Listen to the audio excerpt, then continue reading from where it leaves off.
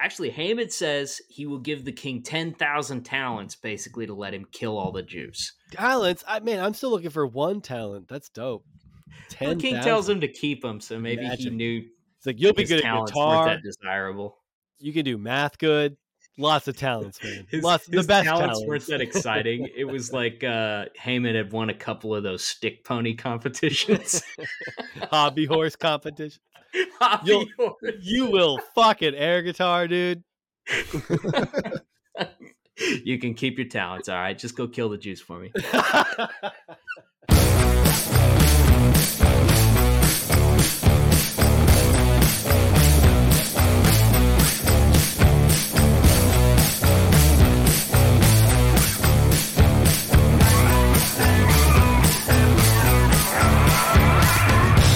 Hello and welcome to another episode of Growing Up Christian. I'm Casey.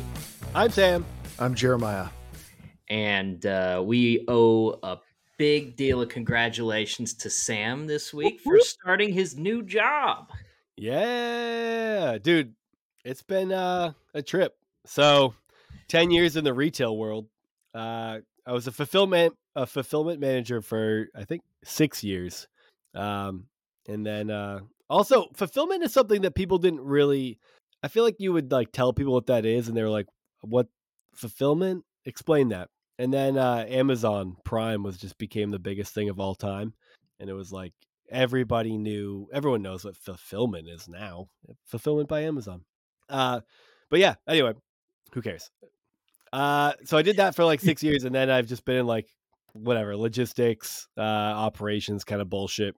And you sit in a cube, you look at a computer, and you hate your life. And I've only been in a school for 2 days because I worked Monday and Tuesday, and then it was Thanksgiving break. So it was like, first of all, that's dope. Like, I'm already really into the school schedule thing. You working 2 days and having a 5-day weekend was really cool. But it is dude, it feels so different. It's very strange to like, I mean, one, it's so new, and my whole intention of doing this was like working with older kids, and I'm in an elementary school for the time being. So it's like, it's different than what I was intending to do, but it is in my field and there is a lot of overlap. So I do really like it, and I'm really excited about it.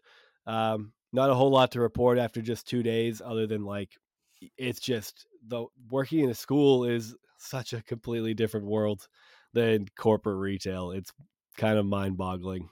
In I feel like any corporate job you get, you're like, okay, here's your training period. We train you and then we'll slowly give you more and more work, whatever. It's like, there's no like, my boss is the principal. There's no like real training. It's just like, so here's where you'll sit. All right. Well, guess we'll see you later. And you're like, oh, okay. So like, there's one other adjustment counselor there. So I like talk to him and try to get a good idea of like what's going on. Why don't you take a test lap with this kid? Nobody likes him anyways. Yeah. Well, that's what it's like. That's what it's like. They're like, at the end of my first day, I went down to talk to the principal and was just like, just to, talk about how my first day went. And it was great. Like, she seems amazing. We talked for like 45 minutes. She kind of just went through a list of kids to keep on my radar. It's like, here's the kid. This is the issue. Sort of a red flag list. Yeah, right.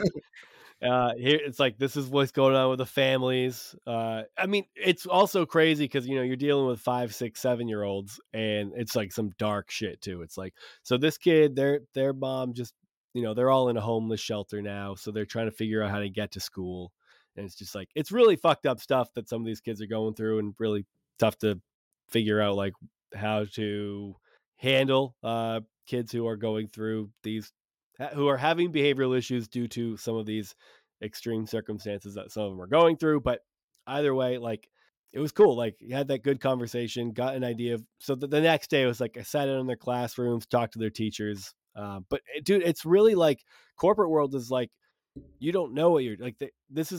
They kind of grow you into the position they want you to do, at least in my experience and what I've done. And this is like, you're just kind of like, I don't know, you fucking parachute into the middle of a battlefield. It's like fucking Fortnite. You just drop right into a Oh man, you're already relating to the kids. Good job, yeah, Sam. yeah, exactly.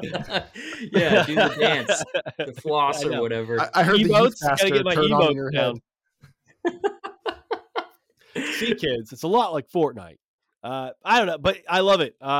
So tomorrow, I'll wake up and get to my first day of a full week, and we'll see. But it's really like you kind of got to make a lot of it yourself. As an adjustment counselor, my role is to do a lot of direct services. So they're like, here are some kids you could potentially work with. But it's a lot of working with teachers and kind of getting an idea of like which kids really need the direct services. So the phone that's on my desk is what someone else was using for a while, and the woman who was there was like using.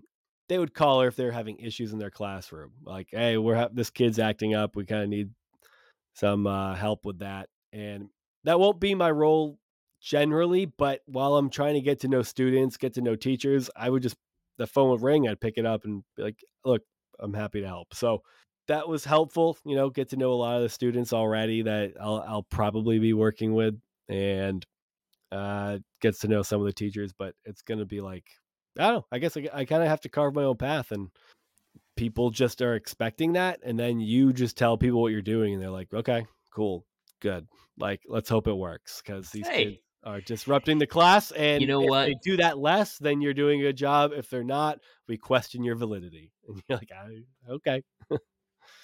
Well, I mean, I'm glad to hear that there's not a real formal outline for how we handle people's children. Yeah. And, oh, did you get what's crazy? I get you can't hit them anymore, I guess. So I don't know, man. I'm really Like, this when career change once is they not told me working that, I'm out. like, well, how do you expect me to get them to fucking listen? Yeah. I think you're gonna have to experiment with like other forms of punishment. I don't know. More Like psychological. Forced feedings. Yeah, I was thinking that might be helpful. how about the pokey, like the trench bowl? Yeah. Miss Trenchable? It's just like a sharp closet that you lock them in, Yeah. sort of like the Iron Maiden. Yes. Maybe no, the spikes don't touch though. Like there's some gap in between, but you Right. just got to stand real They still. just exactly. They got to not move. Yeah. Some ideas. Yeah, no, I think there's a lot of good ideas. It's funny cuz I was late to getting on this recording here because I'm trying to get my kids to bed, and sometimes children don't listen. And I was talking to my wife, and I'm like, these are the times that I think I I didn't get out of bed when I was 7 years old because I knew I would get spanked if I did. The fear of violence kept me in bed. I don't do that to my kids, so they It's walk not all working over out, me is it? apparently. Yeah, it sounds ineffective. But I just think about how, like, oh my god, like it's you get why parents resort to that. Like I don't I don't personally believe in it, but it's effective in the short term. It fucking works. And you can argue how that might affect your relationship with your parents long term. Maybe I could be a case study for that. I don't know, but either way. Yeah, well, you and every child up until what, 1996? Up until now, like millennials are like the Like first literally generation that everyone. majority don't spank their kids, I'm guessing. We'll see how it works out. We I will. can tell you I don't like a lot of their kids. There's Well, that. that's I because mean, their name's like Declan and shit like that. Declan. Fern. Yeah. Sorry to Oh, anyone who named their child Declan. Sorry I'm to the happy for child's you. We I lost a mean, fan or two. I'm guessing there's probably 2 people who listen to the podcast with a child named Declan, and I guess this is our farewell episode to you. But or there's 16 kids named Riley, but it's spelled with like 12 letters yeah. somehow. You Rileougieh or something. Yeah. RYE dash LEIGH. His name is Peyton and the X is silent. I'm happy for you, man. Thanks. That is a lot of kids. I know that's what you want to do. I'm not sure that I wouldn't rather be like sprinting around an Amazon warehouse with a full diaper. I think I'm on Casey's side there. Pissing in bottles. Oh man. And incidentally, that's how you treat your employees. So Yeah, right. Don't leave your van until you get to a dealer, or just. So my dad always used to say that you weren't a true salesman for the company until you had until you had taken a dump in the back of your van in a box, like in a okay, traffic jam. nice. So you know things about your dad that I don't know about mine. Your dad has definitely pooped in a box before. Everything I know about your dad, I would say that that's probably a factor. But my dad definitely has, yeah. I have. I mean, show of hands. I have. As I a person haven't. in this room. I can't relate to this. I'm sorry. I can't. I pooped in the woods once. Once. Only once. Yeah. Well, Jeremiah, you had to poop in the woods a whole bunch because weren't you like a junior squirrel trooper or whatever? Right. In Royal Rangers, no, you have to dig the poop hole. No, when we lived in the The camper tread for shovels for a reason. yeah, that was always pretty normal. When we lived in the camper for a couple years, I did pee outside probably 80% of the time, though. Dude is the lazy kid in the troop, like dig a shallow grave for his turd, and then somebody steps in it. It's like 5 feet outside of camp, just scooping a little trout. They rip the latrine badge off of his vest. I don't think there's a latrine badge. There's a- how do you get that? What's the latrine badge, Casey? Digging good. Well, I mean, there is a lot that goes into digging a good latrine. You could make a latrine badge. I just don't think anyone would. It's more of a boo if you don't, fine if you do. Like, you don't get recognized for digging a good latrine, I think is the standard of service, right? I think there's absolutely no chance that I would have dug a deep enough hole if I was doing that. Why would you have just like given up midway through because it felt dumb? No, I would have been like, because I would have waited. I'd be like, oh, I really have to go. Let me start digging. I'm like, fuck it. Too late. Just barely get it underground level. He just poops on the trail. You sprinkle a little dirt on top of it afterwards. You're that kid. You're that kid who like shows up to the camping trip with like just a backpack and like 2 bags of Cheetos and is so unprepared for everything. Absolutely. Wait, we need a tent? I thought someone else had that.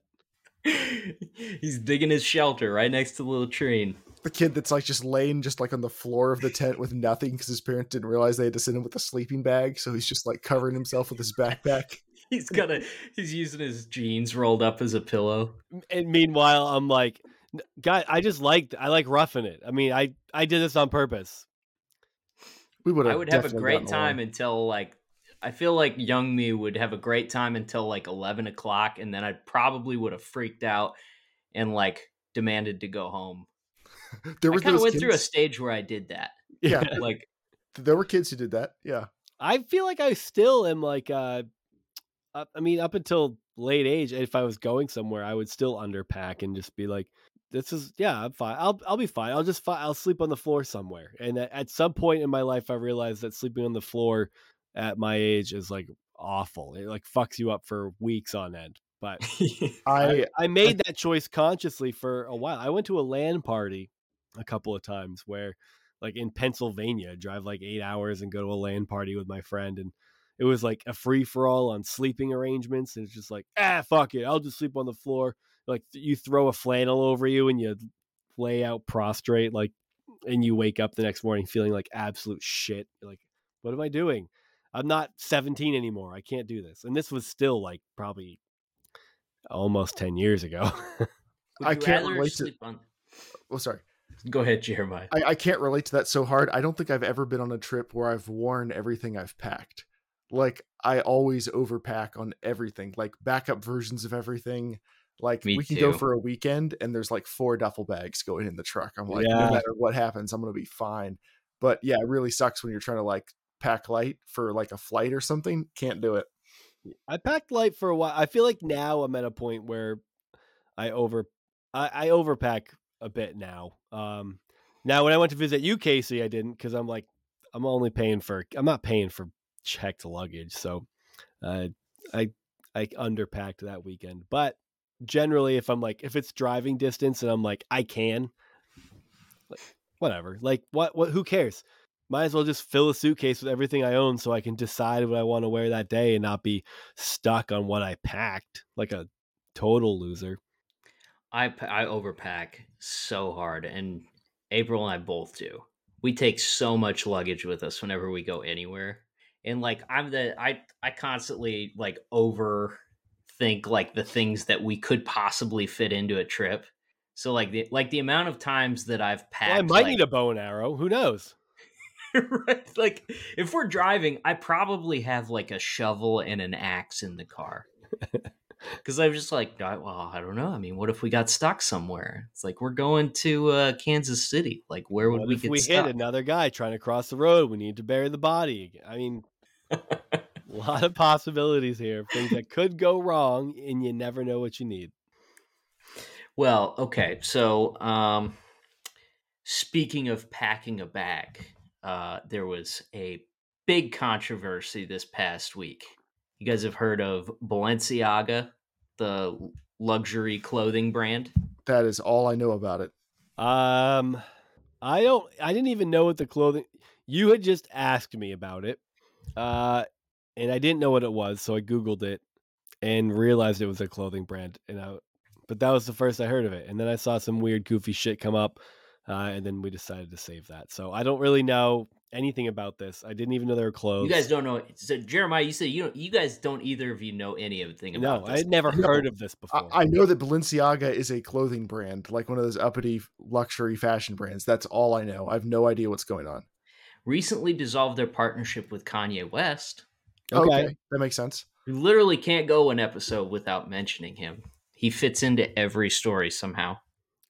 Almost like it's a conspiracy. Well, conspiracy wise, Balenciaga. I feel like the name rang a bell when I first heard about it. I would have guessed that it was something in that like luxury fashion brand or something, but in the past like week or so here, they unveiled their 2023 spring line of clothes and accessories and stuff like that.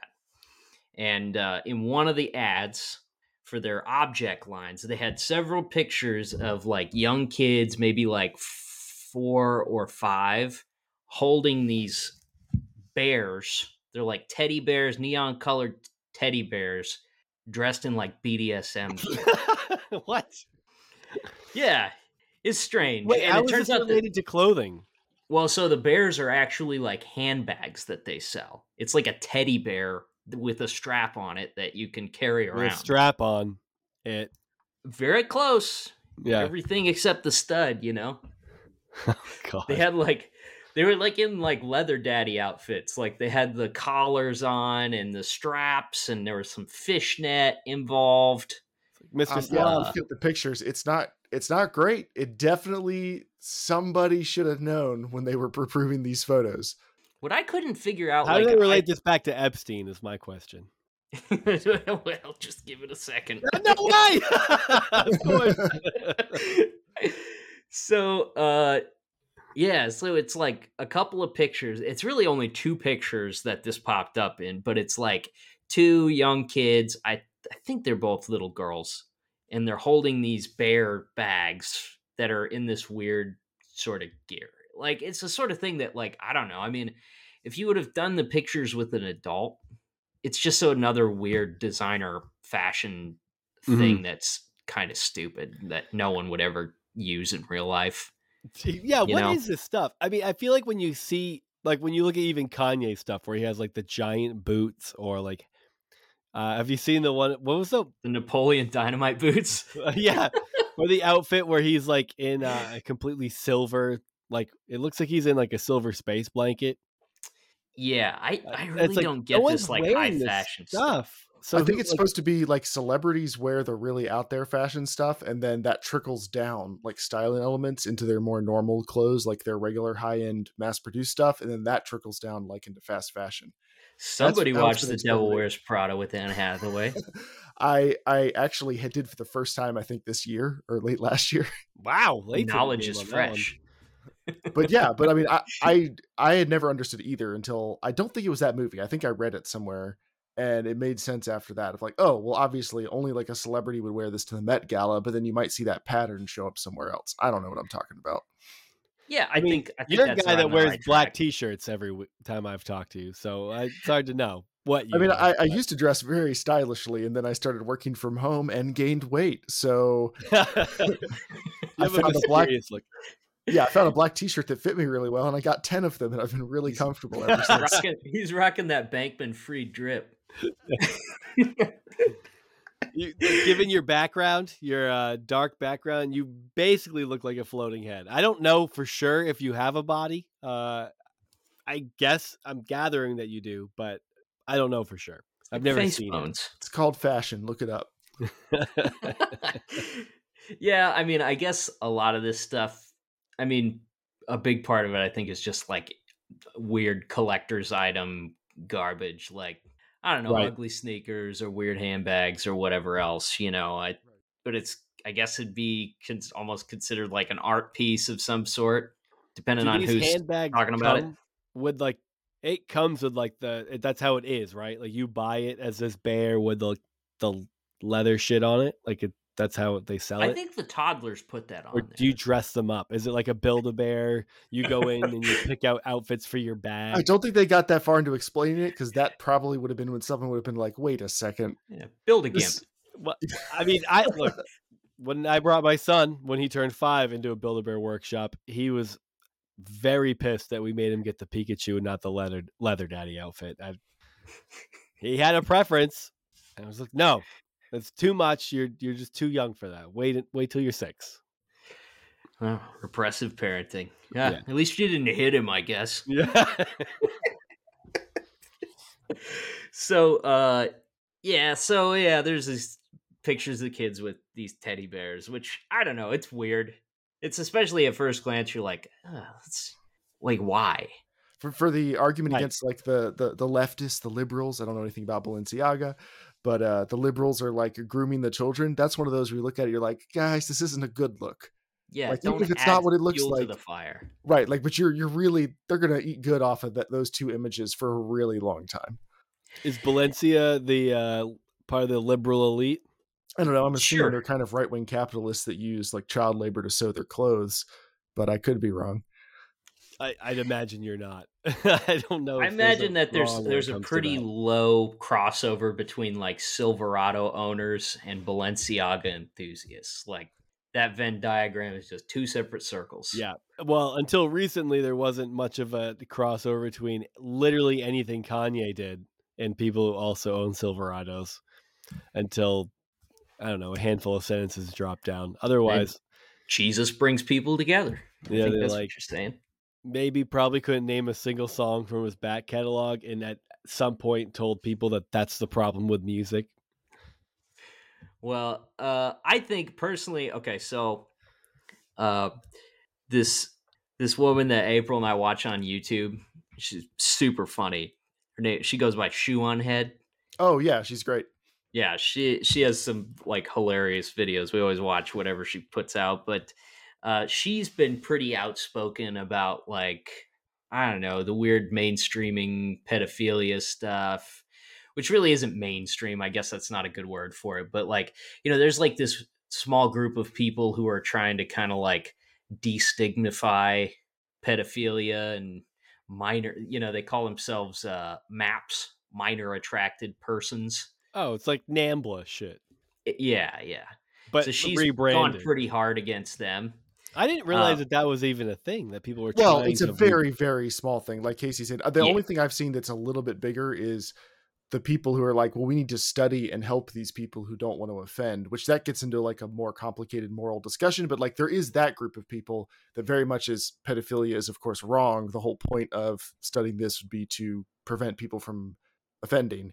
And then there's, I guess, I'm not as familiar with what Casey is talking about, but a group of people that want to just reclassify it. Celebrate offending. Yeah. it's That like seems niche a totally A-chan stuff. Yeah. Okay. So So may or may not actually Wait. all be trolling. But if it's, yeah, you're saying it's niche 8chan stuff, and I typically associate that with like weird conspiracy alt-right kind of shit. So are these people from an alt-right I'm just perspective? throwing it out there. I was just looking for a weird internet subset to throw out. Okay. So don't get too in the weeds about trying to make connections here is what you're Yeah, saying. don't attach too much to my my analogies here. I mean, I usually don't, so I'm sorry I did this one time. So she went ahead tweets about the bear thing, right? Which is kind of like what breaks the whole Bear thing was a great loose. show, so I'm not It sure was. what the It was, problem yeah. is. Mm-hmm. The bear? But the restaurant show? Anyway. It's a great show. You should watch it. We'll talk about it later. Sorry. We're just Jeremiah got it. Derailing me. I got notes here. Keep all going. right, sorry. Hit the notes. Just keep talking while I talk over you. It's not worth stopping. So she mentions the bears, right? But then in the post talks about another factor of this. Like I said, the bears are kind of whatever. It's weird. Wasn't a good choice. Whatever, you know? But the second part of this thing is where it really kind of made me take a second look at all this stuff. So in another one of their photo shoot pictures, it's like a little handbag that's kind of shaped like a bow tie, and it's laying on top of a bunch of like papers and stuff, kind of like on a desk.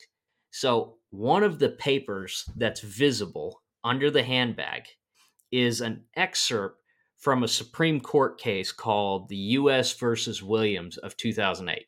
Come on. It already feels like... This feels bad. This is like the setup to a Matt Damon thriller. Well, so this court case is all about like virtual child pornography. It's a very weird story. It makes no sense as set dressing for a handbag, I'll tell you that. And pieced together with this other, with the teddy bears and then one other thing, which I'll get to in a second here. It just made it all the more like, what is going on? What are you guys doing? But yeah. So the U.S. versus Williams, I'll give you the quick background of the case here. So child porn is not protected under the Second Amendment. Make a note of that if you need to. The First Amendment? First Amendment. Okay. Just clarifying. It's like Depends I on who's exercising it was their covered. Second Amendment.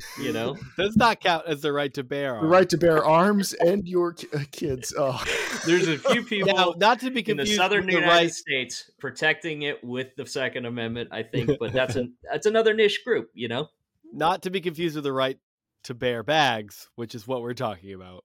Right to bear bags. So we're right on the line tonight. Right on the line. So child porn not protected under the First Amendment. Also, I feel like we ought to just say also not good. Yeah, it's also not good, right? Okay, now we can keep making. There's a legal distinction there. Where things get shifty is when you're talking about like artwork, computer generated images, or adults that are purposely, dressing or acting and stuff to look like children. Right. So that is still allowed, but if a child is being harmed, that's where the line is drawn, right? So there's this guy named Michael Williams. He's some jerk off, and he's in a chat room online. He starts talking to a guy who he thinks is just another pervert, but it turns out it's a Secret Service agent. And he says, "Hey, I got pictures of my daughter being molested. Would you like to trade them for some other child pornography, please?"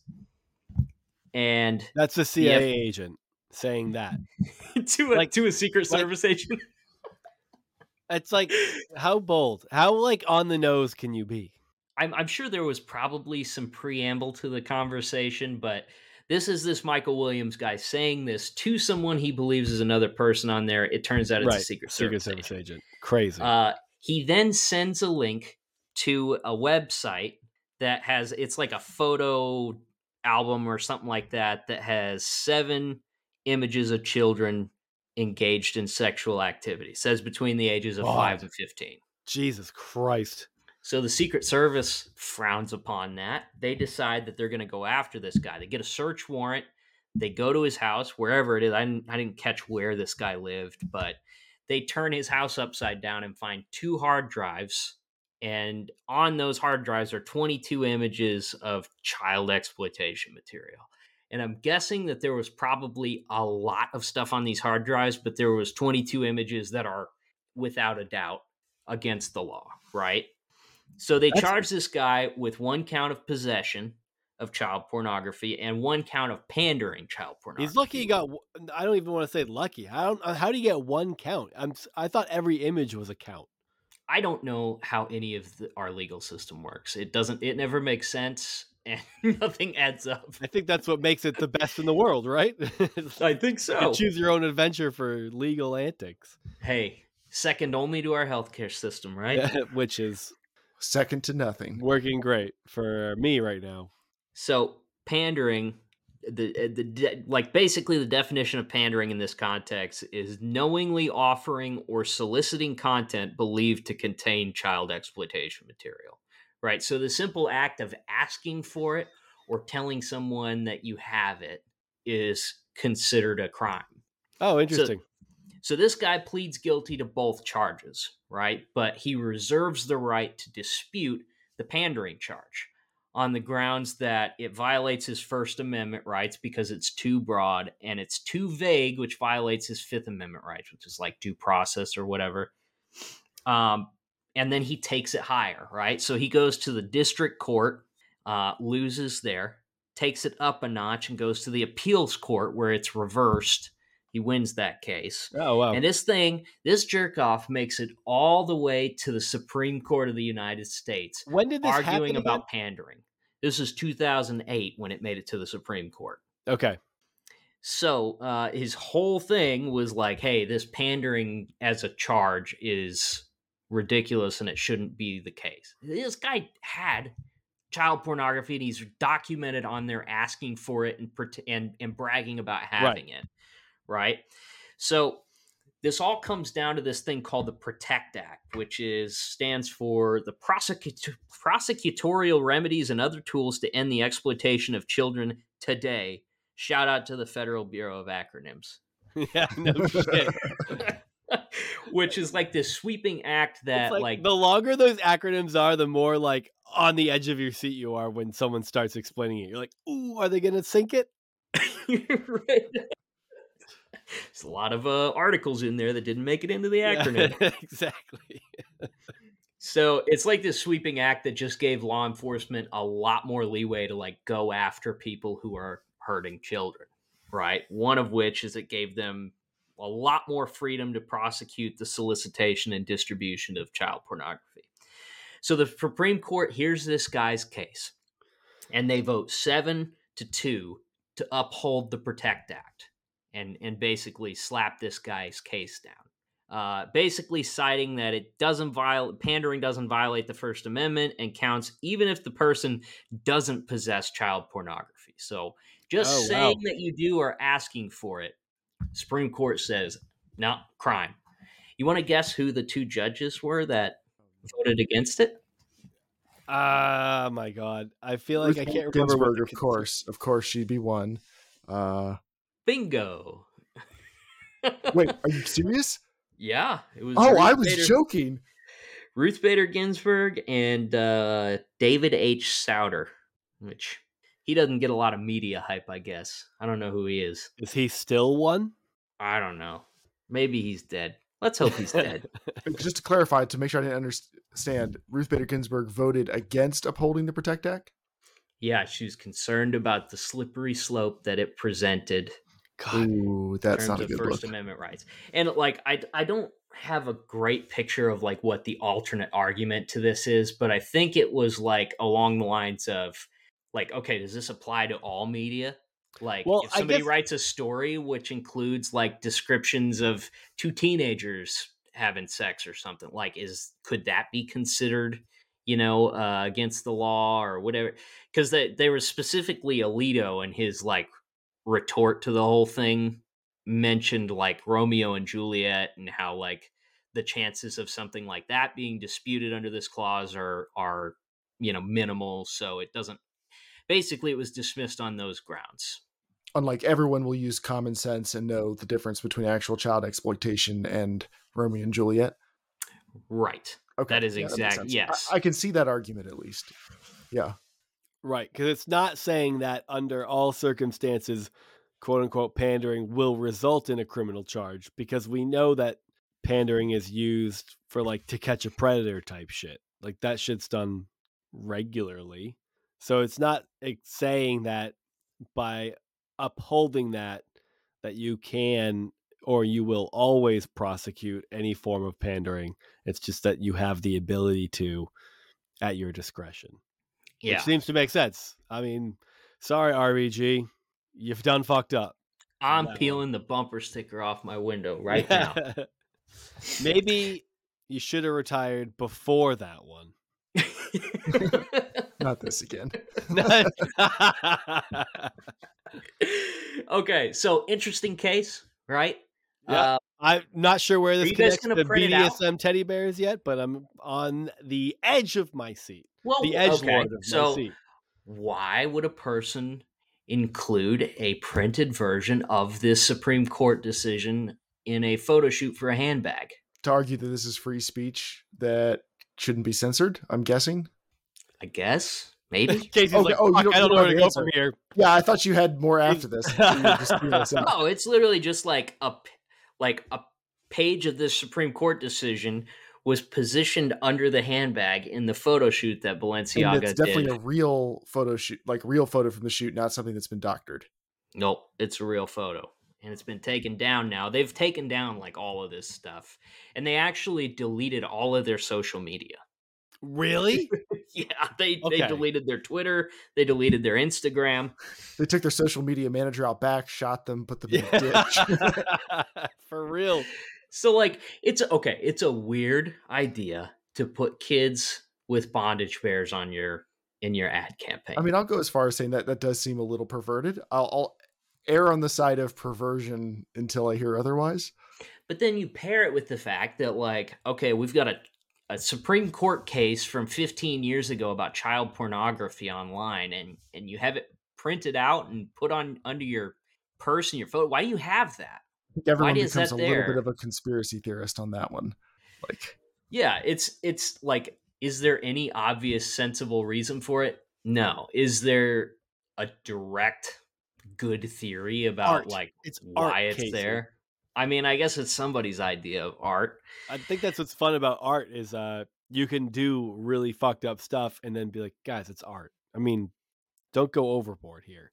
What was it with God, Casey, you're gonna have to help me out here. Was it with the Epstein shit where there was someone who had all that really fucked up art of like people being mutilated and shit like that? Yes. Okay. So if this is at all exciting or interesting to you, you're gonna want to look up QAnon podcast.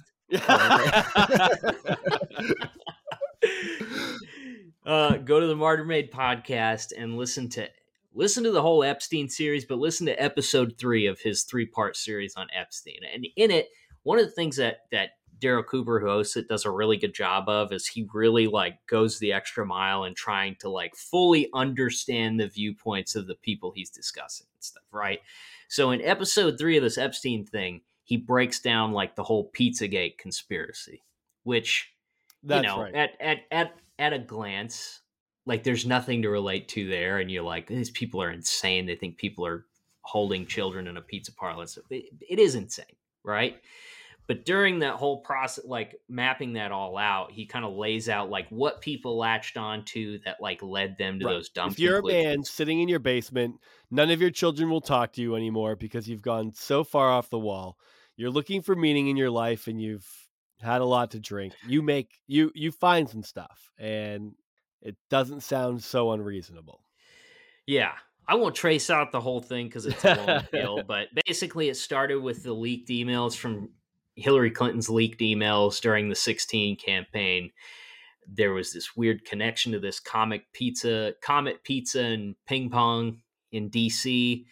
And people started looking at like several different people that were in the emails or named in the emails or part of that whole thread. And like the Podestas, who have been like Washington insiders forever, came up a lot during this whole thing. And they're big campaigners for Hillary Clinton. I forget, they run like a super PAC or something like that. But they have this art collection. It's like such deviant shit. It's really unsettling. Yeah, it's insane. And it's like so much of it involves like children in dangerous, violent, or sexual situations. It's bizarre, unsettling. I think one of the artists said that an interview with one of the artists, she said that she was abused as a kid, and like a lot of that has to do with her like re-representing the feelings of being abused. Now, whatever, as an artist in your outlet, you do what you want, but when you're drawing really Tony Podesta, like just unsettling collecting images, it and then yeah, posing next to it in like the New Yorker or whatever, right, like yeah, I yeah, enjoy this piece. Like, shut up, Tony. yeah, exactly. It's like that. You can get it. Like, I feel like I don't know what the market is. Like, I don't know what the market should be for that. But if you're just a guy who has a lot of money and you're like, I Some just rich like to white hang this guy. in, they're always white. If I you're want rich to. and I white, want to buy this that's it. expression of this poor, abused woman's pain and hang it on my wall so I can talk about it during my like wine mixers. Because I'm a silver Head spoon out. piece of shit who's never had real adversity in their lives, and I'd like to just revel in other people's. Now, is he shoving babies into his Breville food processor? That might be a stretch. But is he buying baby diarrhea and rubbing it on his face to look Oh young for a gosh, long time? Sam. Absolutely, he is. We can Good grief. verify that as a I fact. was Good one step grief. away from adrenochrome right now. You gotta steer him away. Dude, why didn't somebody spread that theory? Like the adrenochromes are in the tire. Well, because they don't want to make it too accessible. So, like, Q idiots living in their trailer in the middle of nowhere could be like, wait, we have plenty of baby diarrhea. Like, that doesn't hurt the baby. It doesn't hurt the baby, and it buys the baby formula. Well, so Balenciaga, like the internet freaks out at Balenciaga. They take down these photos and stuff. Post some new photos of some of the items that in the collection and stuff. And this is where like it's like the Pizzagate thing where people just take stuff and run with it. Like one weird thing, and it's like, God, there it is. But like one of the images that they posted was a lady. She's in kind of like business attire. She's got her feet up on a desk full of papers, and in the background there's like a stack of books, and there's two books sitting there that are both from they're from two different artists, and one of them's named Michael Bormans, and the book is called Fire from the Sun, and it's a series of pictures of toddlers holding severed limbs and playing with dead bodies and in piles of blood. And Jesus. again, weird. What I don't know. country is Balenciaga Weird. stationed in? Like, what? Spain, I think. Okay. It doesn't really help. I'm just wondering, like, is there some cultural divide we're not understanding? Like, if it was French, I might be like, okay, well, is this a weird French thing? I don't know. The Spanish got pretty weird a few hundred years ago, Central America and stuff. They're capable of it. But yeah, so the description for Fire from the Sun says Fire from the Sun includes small and large scale works that feature toddlers engaged in playful but mysterious acts with sinister overtones and insinuations of violence. It's That is literally like somebody needs toddlers to write that holding severed description. legs. Yeah, covered someone in needs to blood. write that description and then look at it and be like, wait, that's a red flag. Everything I just said is a giant red flag.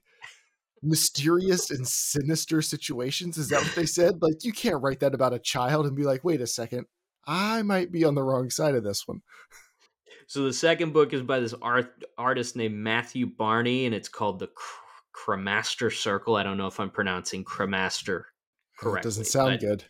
Like there's the I don't know, one of the images, the title image or whatever, is like this guy. He's in white paint head to toe. His mouth is just covered in blood, and he's eating what looks like a piece of raw meat.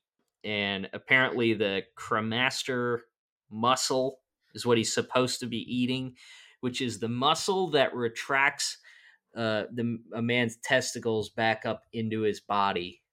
Oh, you don't say. It's just too much weird. It's just too weird. Like, just give it a break for a second. I feel like I've heard of people like having injuries where their cremaster. Yeah, I didn't know what the word for that. I didn't know the word, but where that muscle tightens up and it actually will retract like your testicle into your body, and you actually have to have like a surgery to get that to like release. You have to your That's coin purse will overheat. Yeah. I mean, it's a sidebar. I mean, it has nothing to do. It doesn't really matter. I'm learning, and I'm connecting what I'm learning It's like if to you leave a past bag of knowledge. peanut M&Ms on your dash in the summertime. That's what happens. That very David Spade move of you. So that's kind of the long and short of like the controversy. The internet's exploded like several times over it. They're like calling on stars and stuff to denounce Balenciaga. Like the Kardashians have a really close relationship with Balenciaga apparently, and people are like, denounce them, drop your contracts, blah, blah, blah, blah, you know. And so far it hasn't. Not until they say something anti-Semitic. Come on, we have standards in this country. But Balenciaga, I mean, like I said, they had deleted all their social media and everything. That is absolutely wild to delete. It's like the most all unbelievable part. Yeah. It feels like you're either 13 years old and you just like got caught doing something really embarrassing, or you're Balenciaga. Like, I don't really know who else is deleting all their social media accounts. That's like the cyanide pill in your tooth. Yeah. They have filed a $25 million lawsuit against the producers of the ads, which is North Six Incorporated is the studio that did the photo shoots and stuff, and then the set designer's name is Nicholas Desjardins. And so I like looked up both that set designer and the company that did the ads, and looked through a bunch of their content and stuff, and there's nothing in any of their other stuff that's even remotely like controversial or weird or even involves kids. So I don't know. Balenciaga is suing them. You're saying so they're like, we hired these people to do these ads. This is what they came up with, and they signed off on it. Yeah, they signed off on it. But what they're saying is, we didn't realize all this other weird shit they did. Essentially, they're just trying to find a fall guy and not take responsibility for it. Basically, yeah.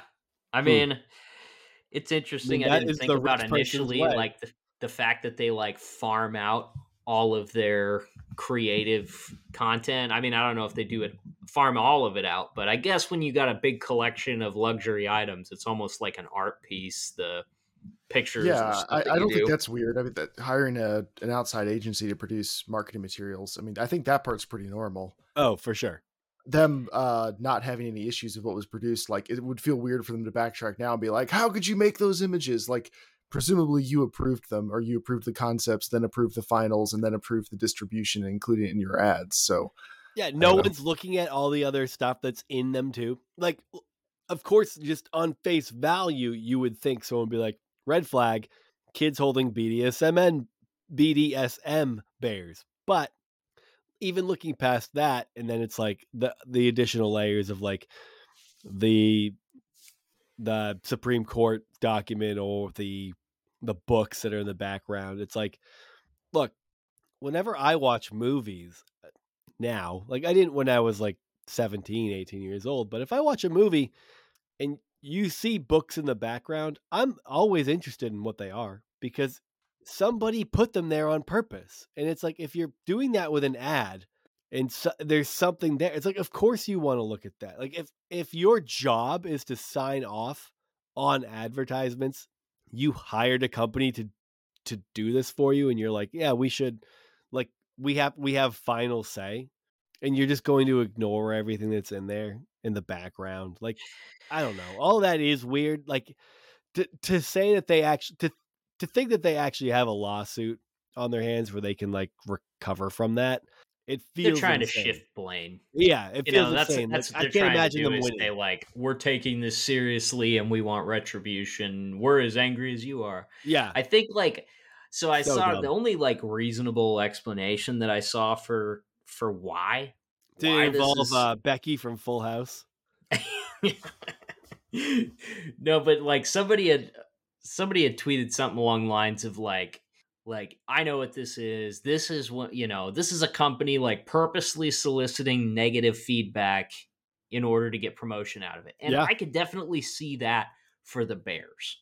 The Supreme Court documents, the books, I don't think so. I feel like those are minor details. The books I could see as like, some artsy photographer wanting to kind of like give a nod to some artists that he likes, it's like he snuck a Cannibal Corpse song into Ace Ventura.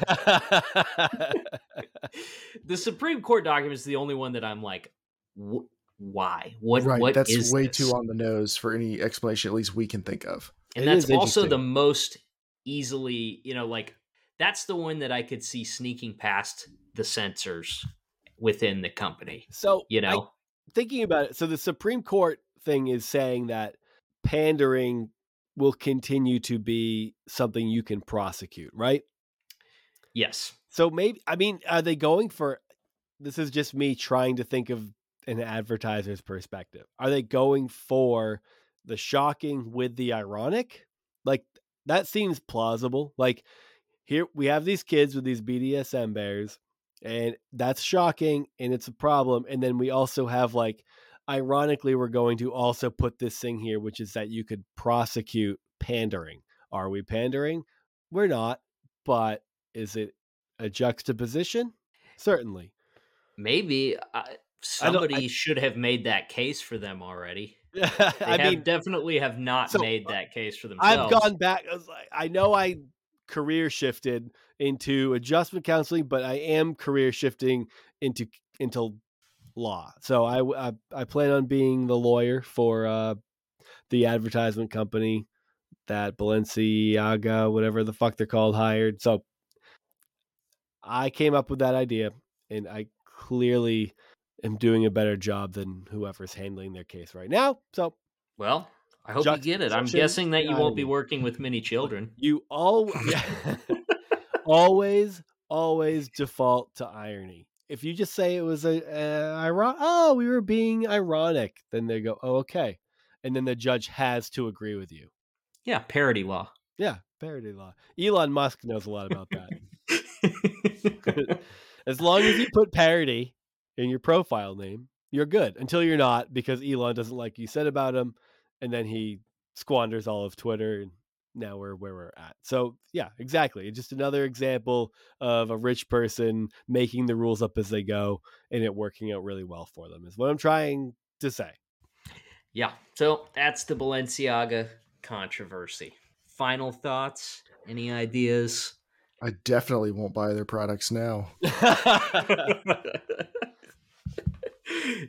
I think Ghislaine Maxwell is somehow involved. Did I say her name right? She probably had some Balenciaga gear. Definitely. She seemed like a Chico's shopper. I don't know what Chico's Whatever is. high-end Chico's. She had Nordstrom Rack look to her, if you ask me. But what are your final thoughts, Casey? Piece this together for us. Paint the big picture. I know you got a giant conspiracy welling up inside you. It seems to me like at least the court document part. I don't know if it's the photographer or if it's the set designer or if it was Balenciaga themselves. It does seem like some sort of a wink and a nod to me. But what would be the point of it? I don't know. I mean, it feels a little like, hey, if you play Metallica's record backwards, it says to smoke weed. What's the point? What would be the point of that? It's just brazen. It's to like condition you to accept such and such. Like, I don't see how any of that could work or be possible or useful in any way to anyone. So I don't know what the motivation would be here. It feels brazen for the sake of being brazen on all fronts. Well, if that was their plan, they are definitely doing a bad job of explaining it to the world. So, well, maybe they were expecting people to pick up on nuance, and I don't know. I don't know what your personal experience has been with humanity over the past 4 or 5 years. Humans, but I don't know that they're great at that.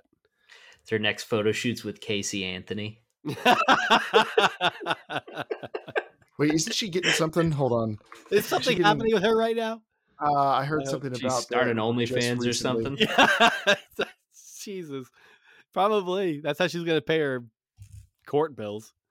There was something. Oh yeah, she's got a trailer for Casey Anthony, Where the Truth Lies, streaming on Peacock. Okay. Is it just like a documentary series about her thing? It looks like it, yeah, but with her participation. This is going to work out super well for her, and I'm sure it's going to paint her in exactly the light she wants to be painted in. I would say exactly like the way it worked out for Giancarlo. Yeah. Oh man. At some point, we got to talk about that. Have you guys watched? I haven't. I actually God have Forbid? not. I have not watched God Forbid yet. You know, I don't know if the episode's out yet. It might have been when we talked to Barrett. I forget when I mentioned it. But a conversation about it did come up, and I was like, I feel like I might be remembering wrong, but I feel like I mentioned not being overly interested in it. And then, well, okay, so when I don't think I realized entirely what it was, but then I saw the trailer for it and was like, oh, and now I'm gonna have to eat my hat on this one because it does seem interesting. But then I did talk to a friend, another Liberty graduate, who said he didn't feel like it brought a lot of new anything to the table, compared to what like gangster capitalism had already talked about. So I don't really know. Well, I mean, it's like 2 hours long. Yeah, I guess I thought it It's was not going to an be a in-depth series. investigation. Yeah. But it is the first time I guess that like Giancarlo really sat down and gave any of his take. Yeah, He it's Giancarlo's side of the story, and backed up by a bunch of experts. The thing with it is I feel like that Billy Corbin, or I think it's Billy Corbin that made it. Billie Eilish. Cocaine Cowboys, the greatest documentary of all time. But I think what he did was put this all together in a package for people who maybe saw it peripherally or read some stuff about it initially when it first came out, but then like lost track of it during the course of things. Yeah, people that haven't followed it as closely as some of us have. I think what's interesting about it, what I thought was interesting about it, was that it painted a much deeper picture of what his relationship to the Falwells was actually like. Okay. Like, and it's weird. It's like very straight. You should just watch it. Let's save this conversation. Yeah, I'll watch it. Watch it, and then we'll talk about it because it's good. It's worth watching, I think. Yeah, I'll give it a watch for sure. I definitely want to. My semester's wrapping up in the next week and a half for me, so I'll have you can just quit school now, right? I could. You got what you wanted. Now, what I'm deliberating on is whether or not I slow down my schooling at all, is because now that I'm in the field that I want to be in, I'll get a provisional license, and that'll probably give me about 5 years to be able to graduate. And I was on a 3-year track, and I've already done 1 year. I'm finishing up my first year now. So I could really like extend this out, give myself a little bit more free time. I don't know. I'm on the fence about it because I kind of just want to finish it. But, God, free time sounds really great. I'd love to have some of that again. We'll see. Yeah, well, I don't blame you there. Okay, so I am going for an unofficial Bible degree. And in doing so, I have done a lot of Bible study over the past few months. Probably more Bible study over the past few months than I did in like the past 15 years. All of your years. I would say all 30 plus of them. I'm definitely paying much closer attention now as an adult. Mm-hmm. And so the other day when we had April on, we talked about Esther and the story of how Esther became queen, the royal beauty pageant. Right. And me, like I said in that episode, like I didn't really know the story of Esther anymore. And I figured that part was the interesting part of the book. And the rest of the book is absolutely nuts. And I've had a lot of fun sketching this out. So we're going to kind of pick up the story right where we left off, Persia's next concubine. Esther wins. The king makes her the queen. They throw a big party in her honor and declare, I don't know, January 6th, Esther Day.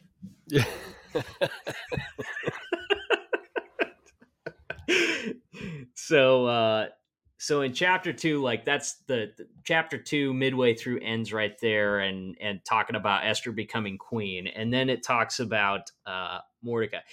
And so reading the rest of this book, it seems very clear to me that Mordecai wrote this book.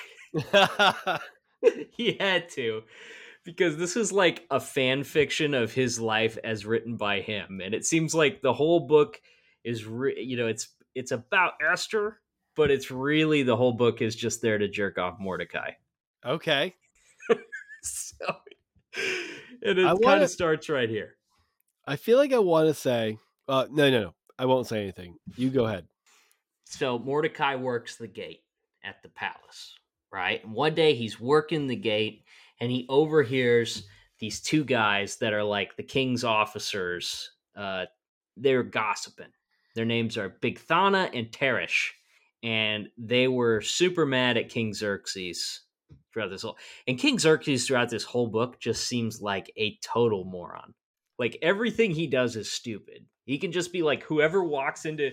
We were joking about that new Lord of the Rings show. Like every scene in that Lord of the Rings, the Rings of Power show, every episode has a scene where the townspeople are all gathered up and they're listening to someone give a speech. And it's like whoever's giving the speech has full authority over the townspeople.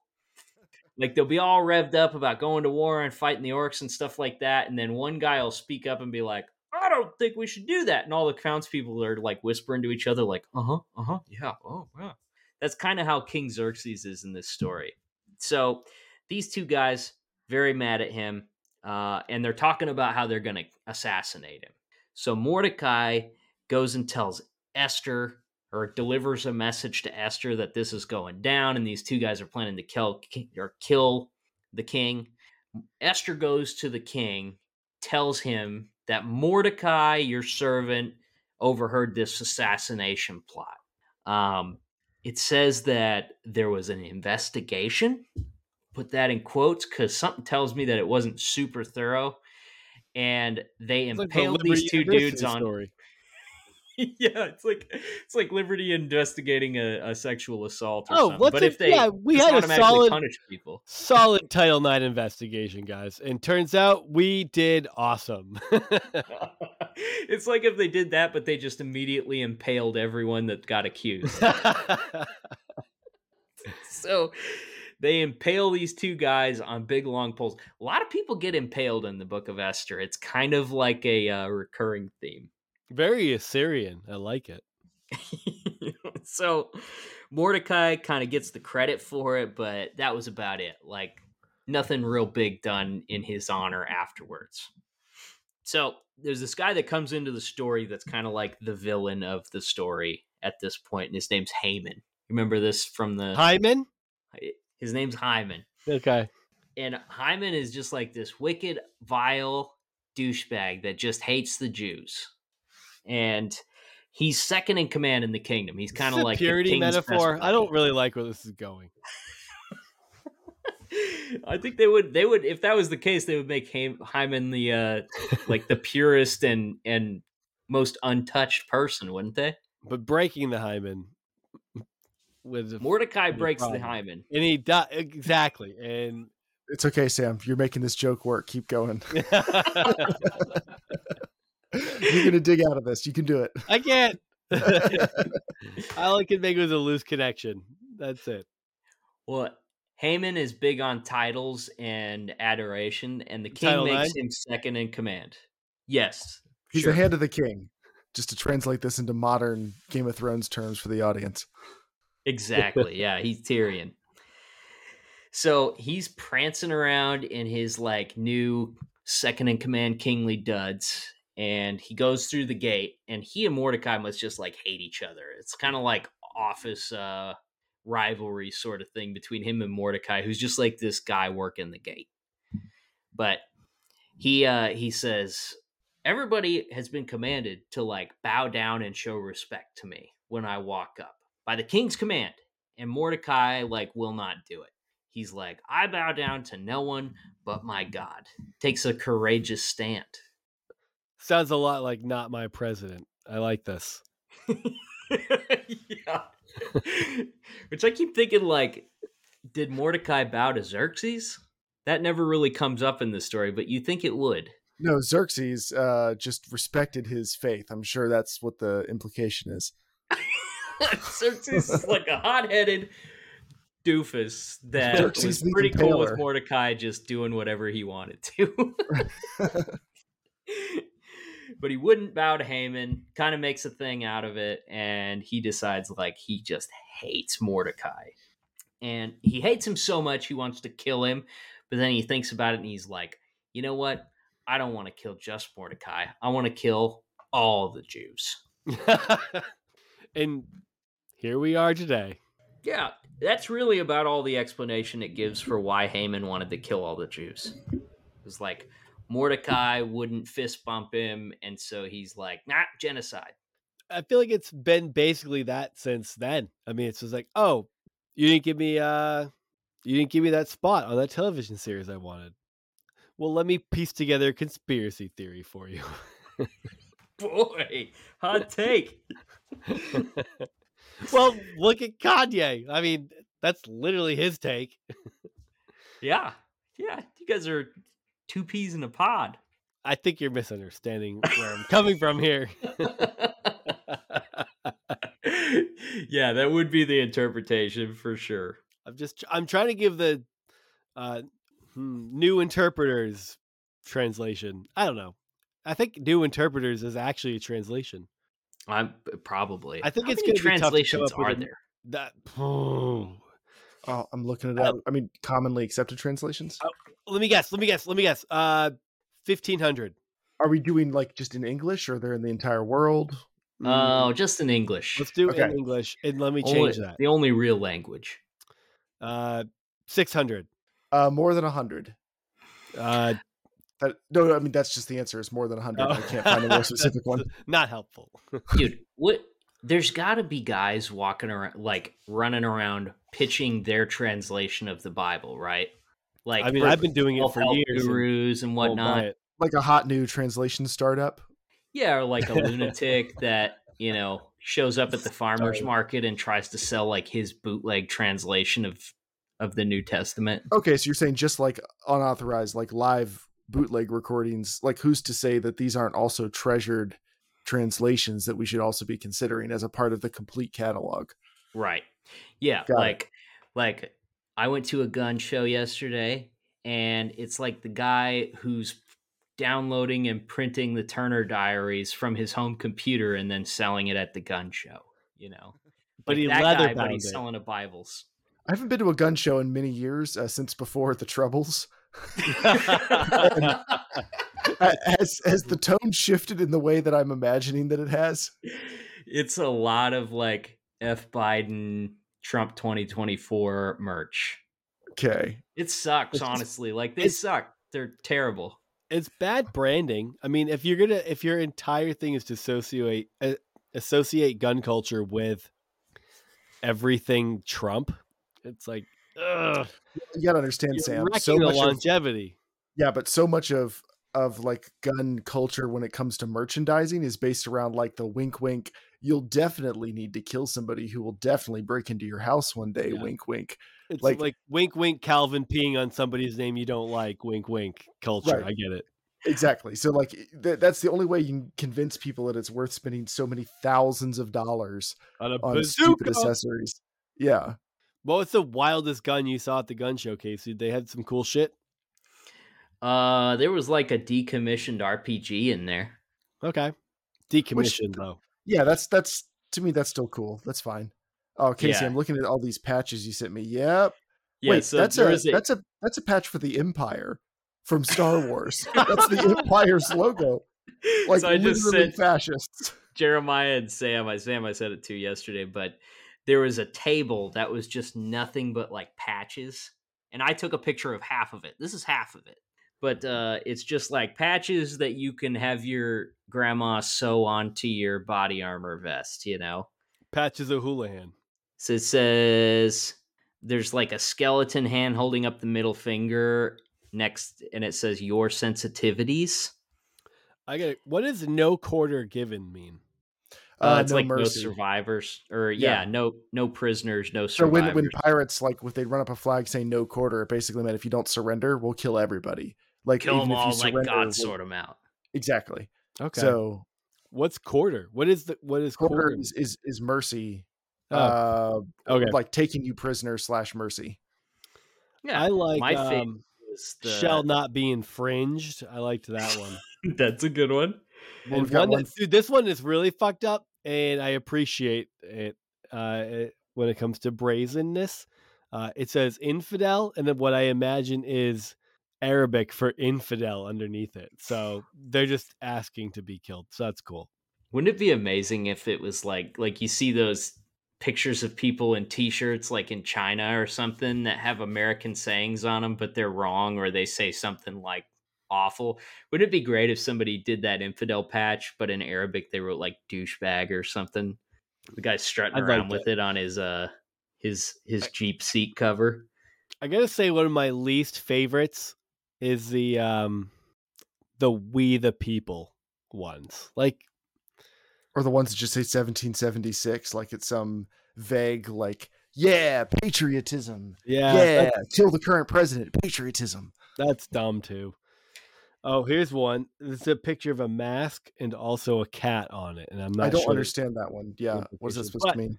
I will say, well, whatever. He put it on his truck, so he's proud to. I like C-1984. So it's like COVID-19 84. Oh, wow, deep. It's pretty so cool. There's one that says 2020. I can now see clearly. What I really also hate is there's all those joke ones in there about like Bigfoot and stuff. Because this is how, Casey, you've probably gotten ads for these stupid clothing companies that are all like Grunt Tactical, and it's got a bunch of like Bigfoot jokes in 1776, and then obviously a hard right turn at some point where it goes into like, and rise up and kill the liberals. Like, oh, cool. So that's the type of like, we're all about sportsmanlike conduct and training for readiness, brothers. Readiness to do what? Yeah. Overthrow the definitely governor. gotten a bunch of ads for those. Yeah. I'll melt you, snowflake. But I don't know. I don't think it's a surprise. But my dad's an InfoWars guy, and I was over there this weekend this week for Thanksgiving, and there was he's got InfoWars. He gets the bumper stickers and he puts them all on the back of his truck, and one of them was I'm trying to remember exactly what it was, but it was like masks are for slaves and something else, and I don't remember what it is. And I'm like, slaves and criminals. Oh yeah. That's what it is. Thank you. Was it? Yes. Oh dang! I'm way too tuned into these. So I got the criminals one because criminals will wear masks, but like slaves, I don't know. It doesn't have to make sense. It doesn't have to. I think that's the moral of the story. Then I also want to be like, and also for doctors, and also like there's plenty of people who wear masks for a lot of reasons. Not your dad. I want to buy your dad the patch that says "Thought Criminal." Yeah, he'd probably love it. Probably. I saw that and I had just it's just one of those, you see that and you're like, God, we really like I'm cut from that cloth, and I don't know how all 4 of your children ended up thinking so radically different. Yeah, all 4 children line up with each other and not your dad, or did everyone go in way different directions? All 4 of us are reality based. We could probably find plenty of things we disagree on, ideologically or maybe morally, based on where I don't know how we define or where we get our morality from, but generally, like, I have a lot in common ideologically with my siblings, I think. And it's generally a point of contention. Like all at various times, sometimes separate, sometimes together, gotten very heated arguments with my dad that end poorly. And then I feel bad for my mom because she's just like left hearing us be like, "Oh my god!" like losing her shit, and she's like, "Yeah, I don't know, I know I get it," but she's not like on the same page as my mom's a very conservative person, but I've never had any real contention with it. Like, we could talk about anything at all and just have a very human to human conversation about why we feel the way we feel about it. Um, and so that's great. So even though probably on a lot of issues she might align with my dad and the way that they would vote, she probably doesn't align with him on how he got to his conclusions, as he's like in the conspiracy theory Alex Jones camp. Um, and then and she's very much not. So and she thinks there's issues on that. It seems to me like she thinks there's issues on that side. Like she doesn't agree with it, but either way, she does see that the rift that it causes between me and my siblings and our dad, and so I don't think she likes it for that reason, because again, all of us and our mom have been able to we're all fine, even though we know we don't agree on stuff and that we could have those conversations. Um, so I think she just sees it as a way that like causes strife in the family and limits conversational ability. So I don't know. I think all that is what's interesting about it, is even though she's probably, if you're talking about like down ballot voting, she probably aligns with her vote would look a lot more like my dad's on everything. When it comes to like having real conversations, I think it's a lot different. Yeah, you can be conservative and vote for Trump without thinking that the CIA Right. activated Stephen Paddock in order to Exactly. take guns away from people. Like my mom's conservative. She has probably very clear ideas about abortion. She probably likes the way that the Supreme Court ruled. She probably voted for Trump based on hoping to get more conservative Supreme Court justices. Like she got everything she wanted out of voting for Trump, but she would be like, I think Trump's an asshole. So like, I don't know. She Of doesn't think course I Pepsi's disagree, putting but aborted fetus stem cells in their drinks. yeah, yeah.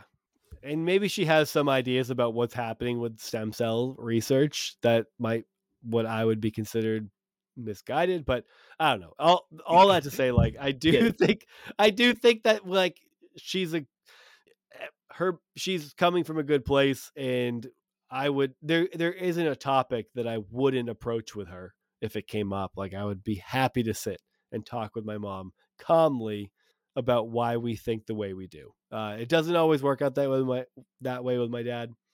I've probably had more conversations with him about things, and then it's like on an arc. It gets like it really ramps up, and then it crashes, and we settle, and then we're able to like maybe talk more rationally. But uh, I don't know. What's crazy is I guess I see some similarities between my dad and I that I wouldn't have thought, because I never thought that we were that similar. And then as we get older, I'm like, oh, I could see myself feeling those feelings the way he does. But just But then you push him down. You're like, Balenciaga just made a weird marketing choice. Like it's fine. It's yeah, probably nothing. no, but from a different perspective. So I don't know. It's all weird. I think just family dynamics get weirder and weirder the older you get. Anyway, we don't need to talk about this anymore. So Esther, she gets to Esther. the kingdom. Yeah. Yeah. Okay. I'll give you the cliff notes on some of the stuff that everybody's heard or knows at some point. So Haman goes in, his intent on getting rid of the Jews. So he makes this big pitch to King Xerxes that they're like this separate group living amongst his people that are plotting and conspiring against him, and they don't honor his commandments and all of this stuff. And basically, they need to be wiped out. So the king, like I said, he's kind of an idiot. So he's like, hey, you said it. I'm kind of busy right now. I'm going to give you my ring, which the king's ring seems to be like the key to the kingdom. It's like his signet. How do you say that word? Is it signet? Signet. Yeah. His signet ring. Homeschoolers unite. We know. Actually, Haman says he will give the king 10,000 talents, basically, to let him kill all the Jews. Talents? I'm still looking for one talent. That's dope. Well, the king 10,000. tells him to keep them, so maybe he Magic. knew It's like, you'll be his good at talents weren't guitar. that desirable. You can do math good. Lots of talents, man. His The best talents weren't that exciting. It was like Haman had won a couple of those stick pony competitions. Hobby horse competition. Hobby horse. You will fucking air guitar, dude. You can keep your talents, all right? Just go kill the Jews for me. So, yeah. He got his wish, and I guess Haman like cast lots to determine what day they were going to kill all the Jews. It falls on this certain day, which is sometime in the future, and he sends out the word, which is kind of weird. It's kind of like everybody seems to know that he's about to kill all the Jews on, Tuesday the 14th, and everybody's just kind of waiting around to get murdered. Mordecai finds out, and he panics, puts on sackcloth and ashes, and he goes and like screams outside the palace walls. Mordecai comes across and like his what he's trying to do isn't always like a bad thing by any means, but like he definitely uses Esther as kind of like his foot in the door at the palace. So he goes in front of the palace, screams and yells. She's like, whoa, what is he doing? Maybe she's embarrassed or something. So she sends her servants out there to try to clothe him and stuff, and he like refuses. Finally, he tells one of her servants, like, I'm screaming because we're about to all be murdered, and you have to do something about it. All right? You need to go before the king and tell him that, this is that he needs to not do this. But if you remember, like all the drama with Queen Vashti when she wouldn't show up and stuff, he kind of set forth some new rules at that point. One of which was basically real like Bill Maher approach. I see where he's coming from. Yeah, new rule: don't come before the king unless you're called, and if you do, I'm gonna kill you. So she's like real nervous about just bursting into the throne room, and as it turns out, it says that she hadn't been called before the king in a month. So I'm guessing the honeymoon period was over. I looked at some timelines, and it looked like there was about 4 years between when she became queen and when this actually happened. That's what's supposedly the timeline, right? So Mordecai says, do not think that because you are in the king's house, you alone of all the Jews will escape. For if you remain silent at this time, relief and deliverance for the Jews will arise from another place, but you and your father's family will perish. And who knows but that you have come to your royal position for such a time as this, which is a weird pitch, right? It's like, hey, if you choose to be quiet, we're still going to get delivered by some other means, but you're going to die. Yeah, it's like, look, if they're coming for us, you think you're going to get away with this? You won't. Why? Because we're a bunch of rats, and we're going to tell on you. You can risk death now, or you can wait for God to kill you. So she agrees to do it. She says, everybody, go talk to all the Jews, tell them to fast and pray for 3 days. I'll have all my servants fast and pray, and then I'll go do it. So she gets on her royal duds. She goes and stands outside the king's throne room, and then at some point she enters without being called in, right? And at this point, the only thing that can save your life, youth group. Right? The only thing that can save your life at that point is if the king holds out his golden scepter and touches you with it. The only thing that can save you from the rule that the king made is the king. The king is much like God in that he is very bound by his own arbitrary rules that he made up. Now, I saw an animated version of this once, and I do believe that the king did not touch her with the staff, but instead he held it out sideways, and his decision was based on the direction that he tilted the staff either up or down, I think. The Joaquin Phoenix approach. From Gladiator? Yeah. Yeah. Was that in Gladiator? Yeah. What if I'm making the whole thing up and that's all that I'm thinking of? Does He the gives thumb in front of the crowd for should the gladiator live or die? Is that what you're thinking, Sam? I don't think that's what I'm thinking, but who knows? Memories aren't trustworthy. Yeah. He says to kill the man in the tiger mask, and Russell Crowe says, "Screw you, Commodus, I'm not doing it."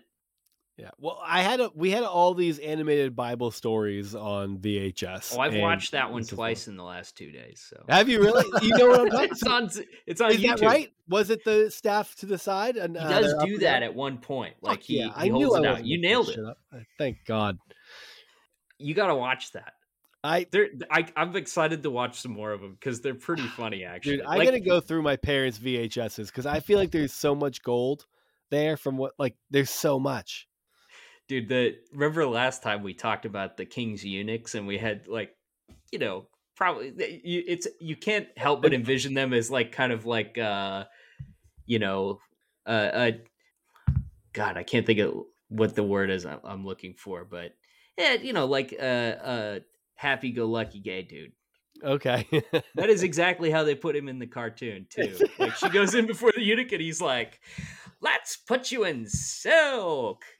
Oh my God. Literally how they wrote it. It's unreal. He's one of the best characters in it, though. I mean, so she goes before the king and she says, "Hey, I want to throw you and Haman a banquet." And I don't know if there was a reason for that. I guess it's just timing. I don't know. There's a lot of overlapping timelines here that all kind of work out for Mordecai's best interest.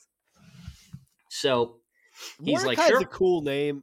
I've always found it cool ever since I played the first Borderlands game, and there was a character named Mordecai. He's cool in that. He's right. He's cool. But even when I heard that, I was like, Mordecai, it's a name I know.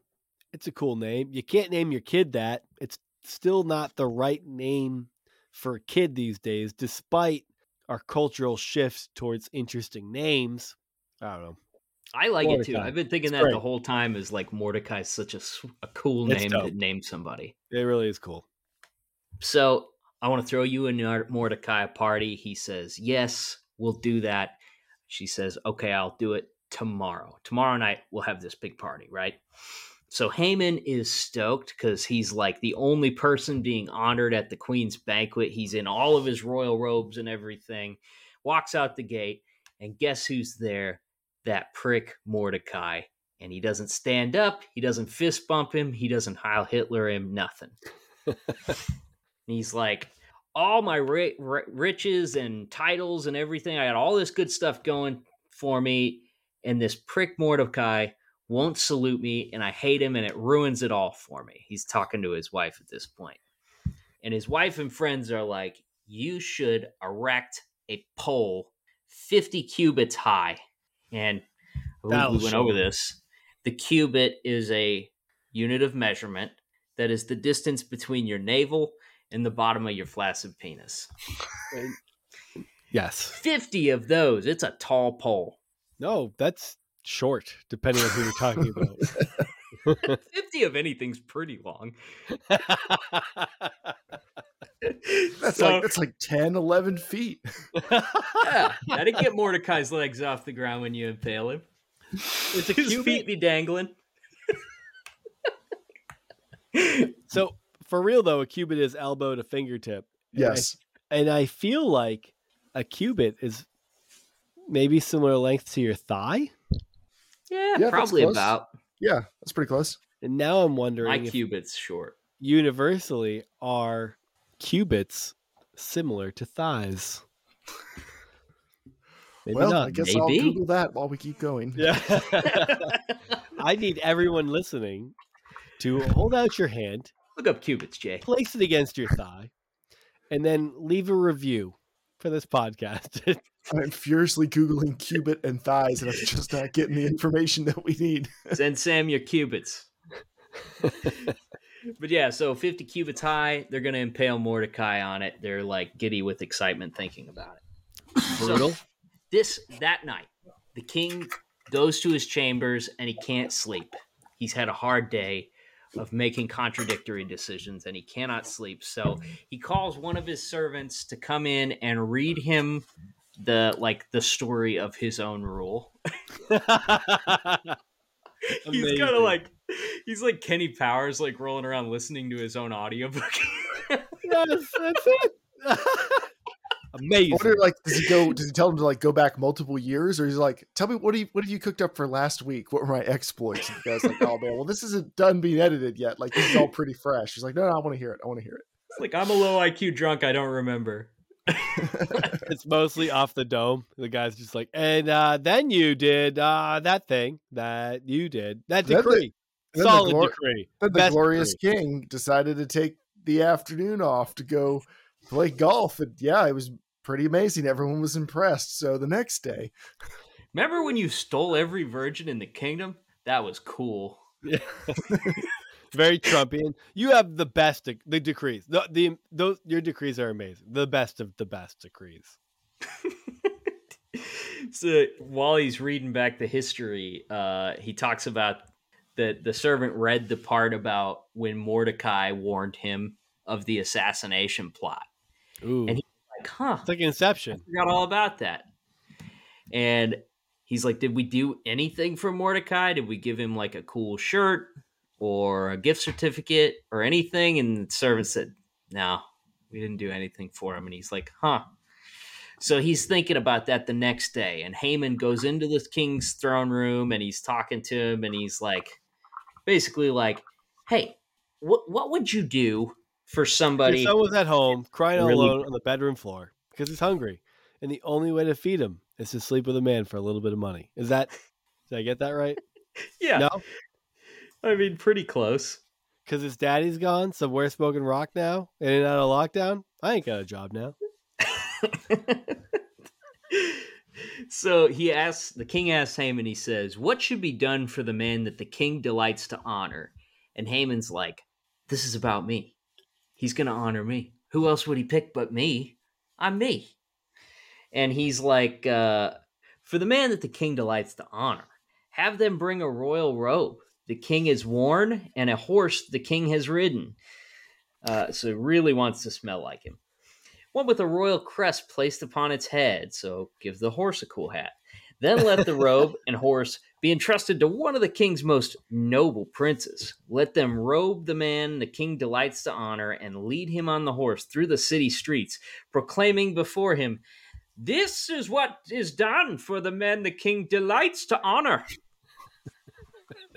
And the king's like, sure, that sounds good. It really sounds like he's like a stereotypical like wife trying to lead her husband into planning a good anniversary dinner, and then maybe it would be cool to go somewhere like I'm a size medium, I'm a medium, and it'd be cool to go maybe to a clothing store where there'd be some medium clothes that I could try on.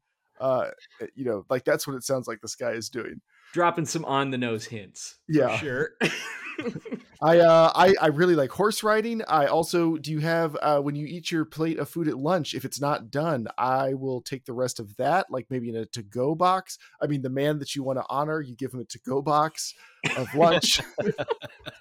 Maybe something that smells like you, maybe a lock of your hair.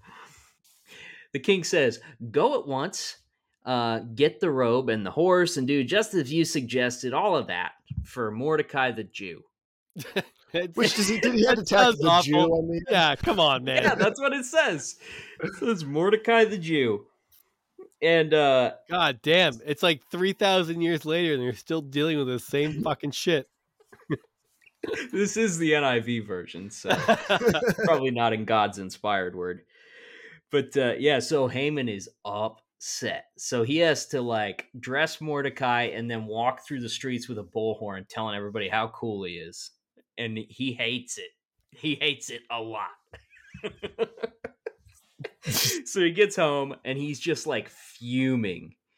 And, he's telling his wife about doing this and how much he hated it and everything. And she says, since Mordecai, before whom your downfall has started, is of Jewish origin, you cannot stand against him. You will surely come to ruin. While they were talking with him, the king's eunuchs arrived and hurried Haman away to the banquet Esther had prepared. There again, this feels very written by Mordecai. Then everyone clapped and stood up and clapped because Haman got embarrassed.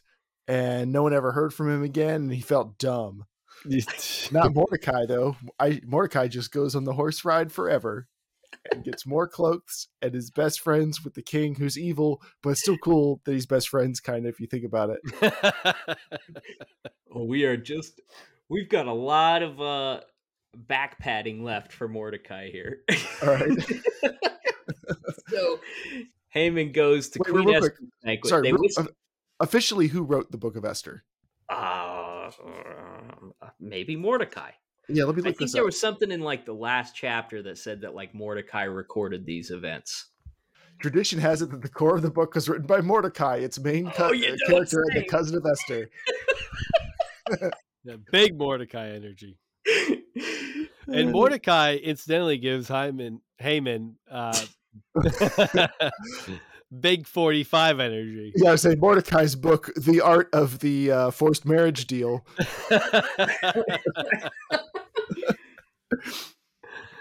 So the court eunuchs rush Haman off to the White House, where Queen Esther has prepared a banquet of McDonald's. For all the college athletes. So they eat dinner, had a great time, and then the king's like, Queen Esther, what is your petition? It will be given to you. What is your request? Even up to half the kingdom, it will be granted to you. And Esther, at this point, like she's gonna broach the subject. She says, "If I have found favor with you, your majesty, and if it pleases you, grant me my life. This is my petition, and spare my people. This is my request. For I and my people have been sold to be destroyed, killed, and annihilated. If we had merely been sold as male and female slaves, I would have kept quiet, because no such distress would justify disturbing the king." That's basically that meme from Community of like, I can excuse the slavery, but where I really draw the line is the forced extermination. And they're like, you can excuse the slavery? She's like, if it was just my people being enslaved, I would have shut up because being queen is dope. But if you wipe them out, I'm gonna be the only Jew left, and that's gonna be kind of weird. So now, if you force us into servitude, I seriously, I wouldn't bother you with this. What if he's like, oh my God, wow, that's a really good idea. I'll enslave them all. She's like, oh fuck, that's shit. That's not what I wanted. He's like, all right, we're negotiating now. I feel like Xerxes was probably actually like, ugh, everybody's always complaining about something. That's the vibe he has throughout this whole book. He says, who is he? Where is he? The man who has dared to do such a thing. Esther said, an adversary and enemy, this vile Haman. And Haman is quaking in his boots. Nobody at this point knew that Esther was a Jew because Mordecai told her not to tell anybody.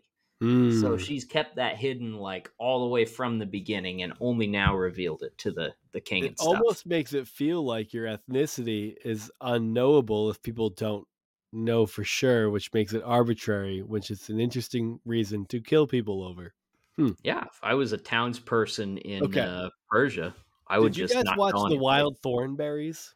No, but I know what it is. Oh my God! Well, there was an episode of The Wild Thornberries that's very relevant right now. Eliza Thornberry can talk to animals. Do you guys know that? Mm-hmm. I've heard that.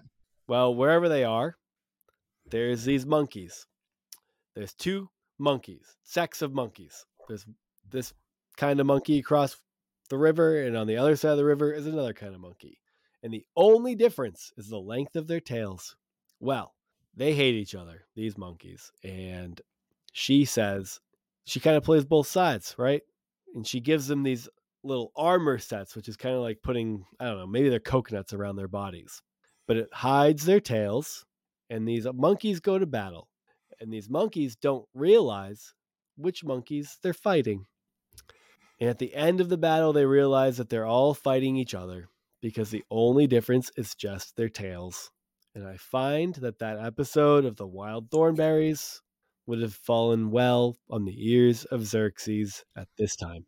Did the monkey with the long tail get like straight piped with a 50-foot pole? No. He didn't. Okay. He gave Well, his that life might to be where the Christ. comparisons end. He gave his life to Christ, and all the other monkeys gave their life to Christ afterwards. And that is the reason we need to engage in missionary work. Oh my gosh. You are going in so many different directions tonight. I knew like it was going to be bad. I just didn't know where.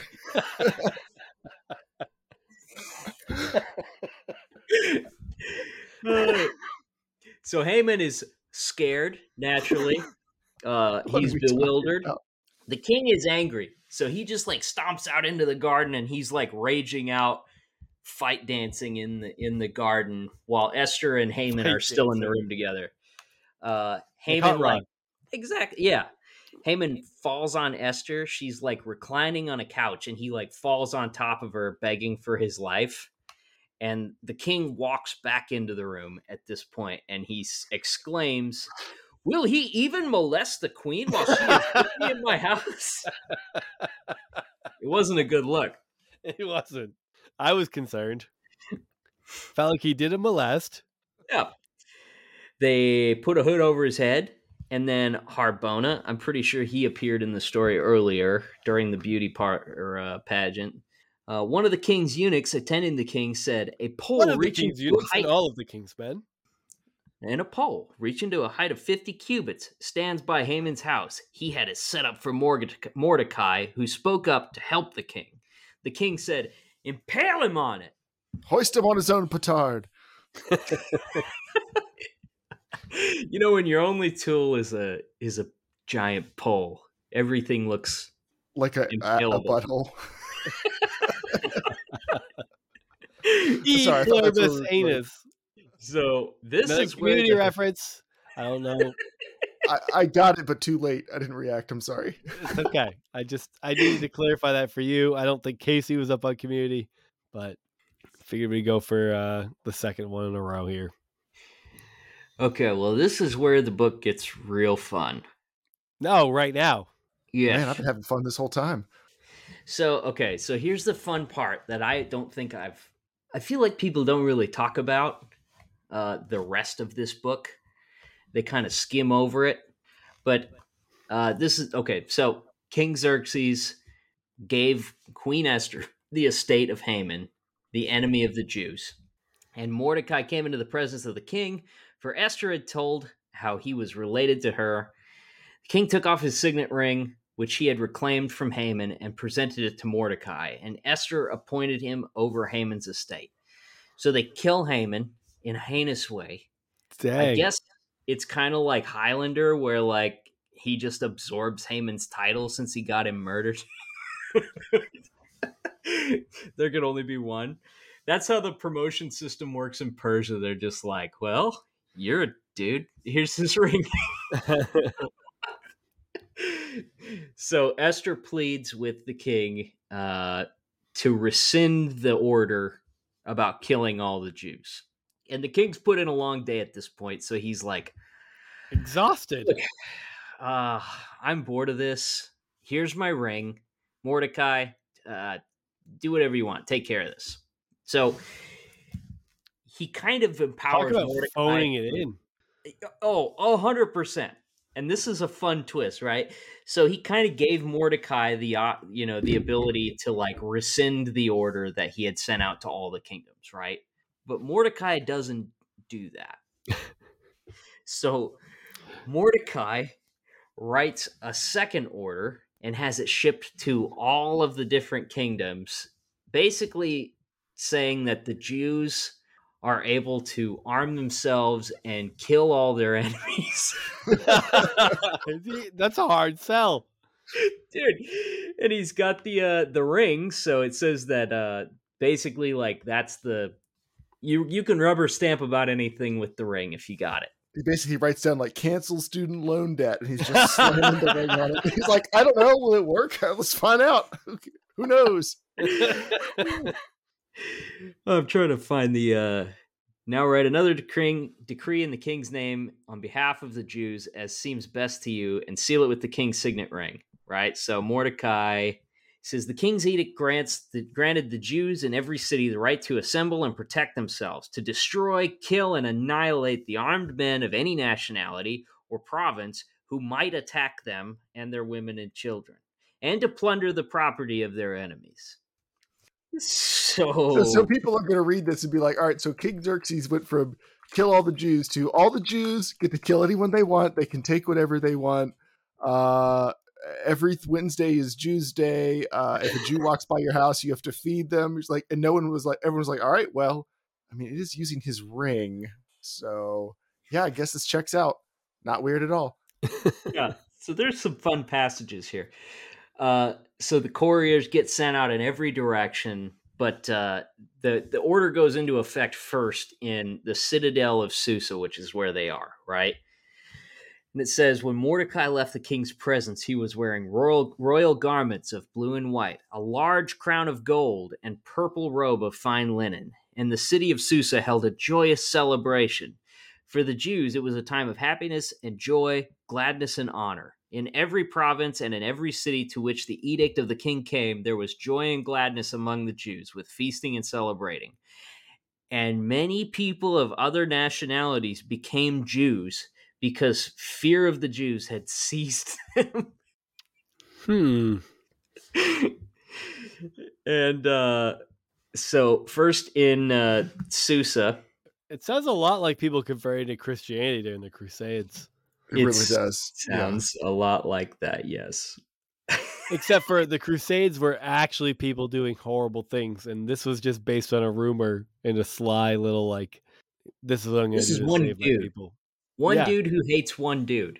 God, why on earth aren't people making these stories movies? They're great. It would be fun. They're so Game fun. of Thrones-esque. Dude, huge missed opportunity. I bet the biggest reason is Christian backlash. It would be hard to make some of these and help them translate into more Christians. It doesn't need to. Why? Because whose book is this? Not the Christians. The Christians stole it. Finders keepers. The Jews assembled in their cities in all the provinces of King Xerxes to attack those determined to destroy them. No one could stand against them because the people of all the other nationalities were afraid of them. And all the nobles of the provinces, the satraps, the governors, and the king's administrators helped the Jews because fear of Mordecai had seized them. Mordecai was prominent in the palace. His reputation spread throughout the provinces, and he became more and more powerful. He was kind of like the Steve Bannon of Persia. The Jews struck down all their enemies with the sword, killing and destroying them, and they did what they pleased to those who hated them. So there's a lot of killing and impaling at this point. Yeah, so definitely. This is the forgotten part, I think. Yes. So they kill 500 people in the citadel first, right? And including Haman had 10 sons, which doesn't really say how old they were, if they had much of anything to do with him at this point, whatever. But they kill all of his sons and take all their property, right? And then Esther good old days for the king. And the king's like, so they killed 300 people in the citadel, like, what do you want now?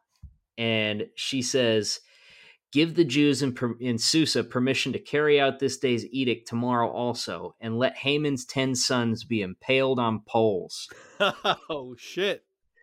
And it's funny because, like, the Esther that's in the cartoon, she's like the sweetest, kindest, most soft-spoken, like, coy girl, blah, blah, blah.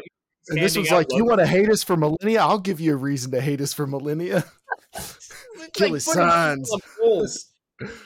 Esther's over here talking about the final solution for Haman's line. We're talking about mass crucifixion. You hear me? So they impale his 10 sons, Haman's 10 sons, on poles and display them in the city. And then the Jews take another day to kill an extra 300 people in Susa.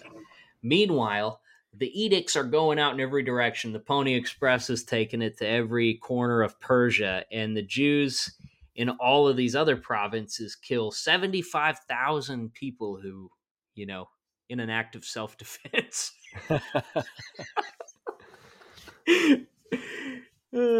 So they kill, I don't know, everybody.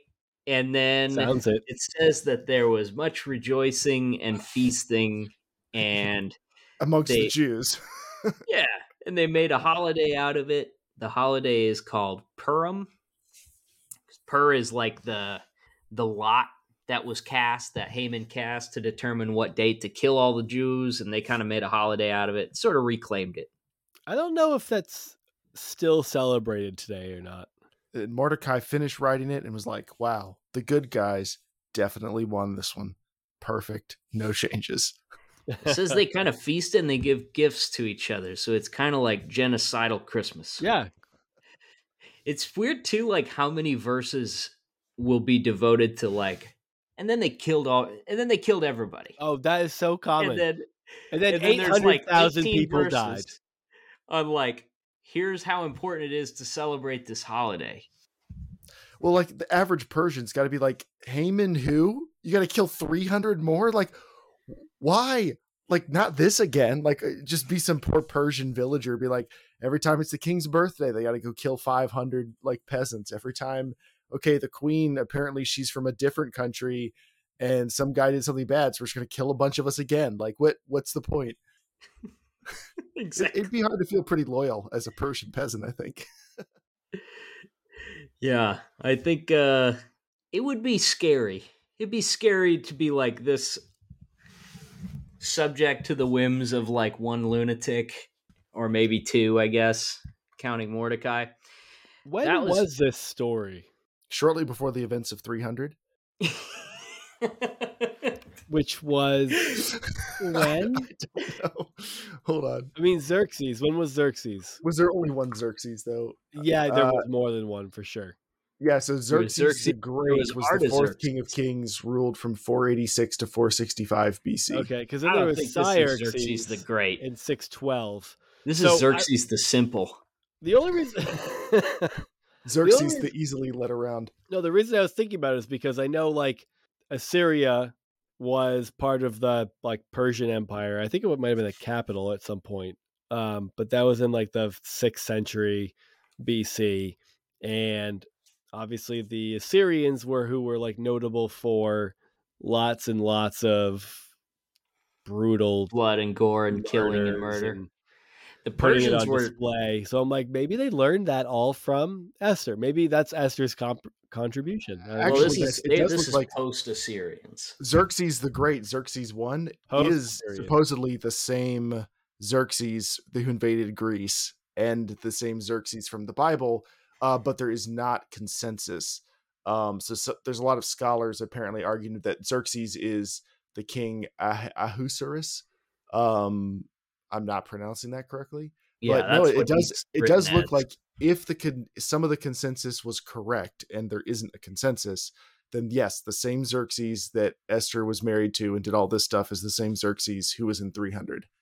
Another equally historical recounting of very fact-based The thing about historical recounts is it's all based on who's telling. The whole idea of like historicity is changed significantly since which makes it even more incredible that Mordecai is the one writing this down. Yeah. He's like, he was going to kill us, so you'll never guess what we did.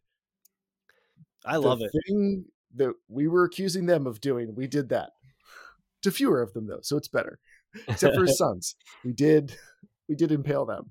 He was only going to impale me, but eye for an eye, a tooth for 10 of your teeth, and everything's even. Yeah, 75,800 people murdered and impaled on poles. Perfect. Numbers mean nothing in old books. Now, they're just completely arbitrary. 75,000 people. Apparently, though, Xerxes' bad reputation is due to propaganda by Alexander the Great. That son of a bitch. The modern historian Richard Stoneman regards the portrayal of Xerxes as a more nuanced and tragic in the work of the contemporary Greek historian Herodotus. The father of modern history. Herodotus was recording spurious information, so a lot of hot goss. Wow. So, it sounds like there just is no agreement on this. It's almost like it's hard to know what happened 2,500 years ago. Wild. Yeah, but okay, you don't understand. There's not a consensus, but everything was passed down with a strong oral tradition where word by word accuracy was extremely important. We can trust these historical accounts Yeah. from 450 BC. Spoken like a true homeschooler. I love it. The only historian that I care about is named Mordecai, and he has a very good send-off for the book here.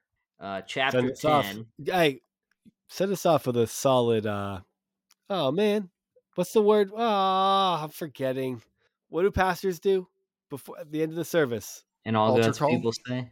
No, not an altar Not- call. Closing? What's the closing? God, benediction. Oh, I would not have guessed that. Yeah, Wow. me neither. Well, y'all are shitty Christians. Good word. Casey, send us off with a solid It's called benediction. Word of Faith. At least it okay. came What? back That's to fine. me. It's At fine. least the Lord reminded me of it in my time of need. Unlike you heathens. Much like Fuck Mordecai. off. The NIV version titles this 3-verse book, or a chapter that ends the book, The Greatness of Mordecai. It says, I love King that. Xerxes imposed tribute throughout the empire to its distant shores, in all his acts of power and might, together with a full account of the greatness of Mordecai, whom the king had promoted. Are they not written in the book of the annals of the kings of Media and Persia? Mordecai the Jew was second in rank to King Xerxes, preeminent among the Jews, and held in high esteem by his many fellow Jews because he worked for the good of his people and spoke up for the welfare of all the Jews. So let it Signed, be written. Love, So Mordecai. let it be done. Yeah, so I don't know. This is basically the story of like a quarrel between two co-workers that resulted in, I don't know, 75,000 corpses. Sounds like a metal song, if you ask me. And you know, godly women should be like Esther. They should let their cousin tell them what to do and enter them in. They should let their cousins arrange their marriages for them. And then they should make their husband a really good meal, and then ask, was it a good enough meal that we won't be killed? And if not, can I ask for a favor? That's the takeaway. Is like, ladies, are you baking good enough meals for your husband not to want to kill you, as is his right? Perfect. There's so many good lessons to learn here. Yeah. But yeah, the lesson of Esther was supposed to be about her courage, right? Yeah, because she went before the king, even though it might have resulted in her death. Fun fact, I was going to mention it earlier, and then I withdrew my attempt at saying anything because I wanted to verify it first. But the Book of Esther does not mention God at all. Yeah, it's one of like 2, right? It's Esther, and then is it Ruth? I thought it was the only. Oh man. I feel like there's one more because I think I just heard this. I watched a couple of pastors spout off about the book. Okay. And what do the pastors have to say about that? What's their take? Well, just because God isn't mentioned by name doesn't mean that God isn't present throughout the whole thing. They said, it was said that it offers us a powerful idea of how Christians should behave around non-Christians. God. Okay. Christian takes on this stuff are the worst. You should be completely separate and disregard their customs. You should gain power over them and kill most of them. Subjugate before you can be subjugated. That's the takeaway. Law of the jungle. I mean, that's the general feeling I'm getting even in today's world. Yeah, it is kind of it does work the same. But yeah, there wasn't a lot of real good takes on what it meant other than like Esther obeyed God and she was, saved her people because she was brave, that sort of thing. It definitely, like the whole book to me, definitely feels like this is Mordecai writing about how cool he is and like framing it as like, yeah, but my cousin Esther, also brave. You know what? And I'll name the book after her. It seems like a very subtle way of distracting from how cool he is. I feel like it's a let me show you how this big dick swangs kind of book. Like the real power behind the throne. It does feel like the more I feel like the longer I'm out of like the evangelical Christian world, the more like you see the disservice they've done to every single book in the Old Testament. Like no It's book true. goes unscathed. Like stop. Look, if you're still Christian, just don't listen to a single evangelical about what they have to say about the Old Testament. Just look at what maybe some Jewish, what some rabbis and some Jewish scholars have to say about it, because it's probably more interesting, and you can probably glean more from it when it comes to your day-to-day life. But that's my general takeaway so far on everything I've ever read about any of these books since shifting out of evangelicalism. It's like it's always the worst, most like boiled down, lowest common denominator takes. 100%. Terrible. Yeah, that's absolutely what it feels like once you start diving into some of these. Is like, you could make a lot of this story, like just like So people much. make a lot of the Iliad, or you name it. But Yeah. like, it always had to be like, and here's what this means: do what your dad tells you. Yeah, exactly. It's so dumb. It's awful. So, Well, that's be the book blessed, of Esther. everyone. We are closing the book of Esther now. And if you enjoyed it, well, first off, if you want to have some fun, go on YouTube and find the old Bible cartoon. I gotta find the name. I forget what the name of these series were. I You'll know the animation as soon as you it's see very it. specific. Yeah, it's distinct. Because I saw the minute I saw it, I'm like, oh, yes, I used to have this on VHS. The eyes have no color. They're just like black holes. That's part of it. Yep. Yeah, and they have kind of like long, angular faces. Mm-hmm. It's So, budget animation, guys. Animation's expensive. What do you want them to do? they had to put a make lot into that. I mean, how many of them are there in the series? 50? A bunch, yeah. There's a There was a lot, lot yeah. of them. I had like a whole bookshelf full of them, I feel like. Was there a Shadrach, Meshach, and Abednego one? Oh, let's do that story. That's a good one. We should do that one next. Yeah. I'm down. And then at some point, Sam is going to like walk us through not the book of Samson, the story of Samson. Story of Samson in the book of Judges. I want to do like I recently started skimming through Judges, and it's very like, there's like a few judges that are really focused on, then a few that are like in passing. I want to do the cliff notes of the book of Judges though, because it's cool. It's fucking cool as shit. And then the ones that they really focus on are wild. And then the story of Samson is just it's just it's a wild story. It's so cool. I'll forever stand by that. All I want more than anything is for someone to make like a brutal, like bloody ass R-rated. I think you want the version. Zack Snyder version Yeah. of it too, like to go back to 300. Like there's a few directors that could do a good job of it, and I think he would do an awesome one. Like a gladiator style of like Samson. Yes, like just fucking roll with it as a mythic story and make it brutal as fuck. I think it could be one of the greatest. Just don't cast Dwayne movies. The Rock Johnson. God, please no. Just please not him. You need Jason Momoa, guys. Come on. I like a tall, sinewy Clint Eastwood type Samson. You want what's the guy? Man. Personally, I think Ben Affleck would be a good choice.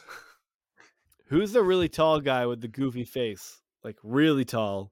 Adam Driver? Yes. I'm so glad all I needed was really tall guy with the goofy face. Do we want Adam Driver to play Samson? He looks like one of those like Sphinx cats.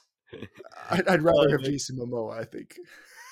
I don't want to see Jason Momoa in anything ever. Yeah, I'm okay. Or with Dwayne that. The Rock Johnson. Is Jason Both too of them handsome? have made enough. Oh, okay, that's why. He's just his hair's too long, beard's too good, too handsome. Is that the problem? Yeah, and they just never have made a good movie ever. Also that. Mostly that, actually. How do you guys feel about Colin Hanks as Samson? Who's Colin Hanks? Tom Hanks' son. Orange County is like the first thing that comes to my mind. And then he did show Life in Peace. You just Google him right now. Definitely not Samson. That's no. Like he's not the Tom Hanks' son who's like a rapper and covered in tattoos. Yeah, He's not the Chet. other one. This isn't Chet. Right. I'll take Chet Hanks as Samson though. Not Tom Holland. Please no Tom Holland as Samson. I know he's pretty hot right now. Okay. Jack Black. Yeah. I take Jack Black. I mean, as long as Hollywood doesn't get woke and like cast a woman instead, like I want my Samson's got to be a man. Yeah. Wow. How about like a Michael Cera? There you go. Why don't we start the movie with Michael Cera, and then at some point we'll switch to Colin Hank and not acknowledge it. As he grows up, he just gets bigger. Expect the audience to sort it out. Before we do Samson, we'll have to come up with like the full cast of the Samson movie. Dude, we should that should be a part of this. Is we should cast the people in the story. Yeah. Casting our favorite Bible stories for That's movies. What we gotta do going forward. That sounds so much fun. Well, do we want to end with like a quick fan cast of just a couple of the main characters from the Esther story? Okay. Ooh, I'm on the spot. Xerxes. I don't know. You think Xerxes is old or is he like middle-aged? I think this is before things got pretty hot, like before he sails to Greece and everything. Yeah, some sharp Jason Statham prick. Not Jason Statham. No. It needs to be like one of those prissy British actors who's like the bad guy on a season of Downton Abbey. Well, boy, I feel like this might be something we have to prepare for in advance. Yeah. We're sitting there going like, man, good thing we're not a movie podcast. Now that's good radio. I don't know that we're all well versed in enough actors. I'm not. Look, I don't think I have it in me to just like throw out actors' names on the spot. I struggled enough with Colin Hanks. Casey didn't even know who he was. How about Michael Cera? That's just going to be my suggestion for everybody. Michael Cera as Mordecai, but like CGI him old. Michael Cera as Esther. Michael Cera, if he gets yoked, like I'll let him take a shot at it. I don't know. Why not? He's just forever George Michael to me. Yeah. Yeah, me too. But like, Matthew McConaughey went through his little renaissance. Who's to say Michael Cera couldn't too? They seem pretty equal. Got to get that Jeff Bezos swell on. All right, folks. If you like the show, leave us a review wherever you listen to it and join our Discord. You can message us on Instagram. We'll send you a link to it. Jump on there. We're on all social media platforms except for Facebook because it sucks. I just made us a Hive. You did? I was going to ask. Hive's a new thing. All right. Yeah, I haven't posted anything yet, but we're on Hive. Well, Twitter's about to be destroyed, so... I know, maybe the timing's right. Maybe we could just rise to the top on the new platform Hive. That's the hope. Cue the Randy Savage soundbite. But the cream is going to rise. So, Hive it up, TikTok, you name it. Anyways, everybody, thank you for listening, and we will see you next time.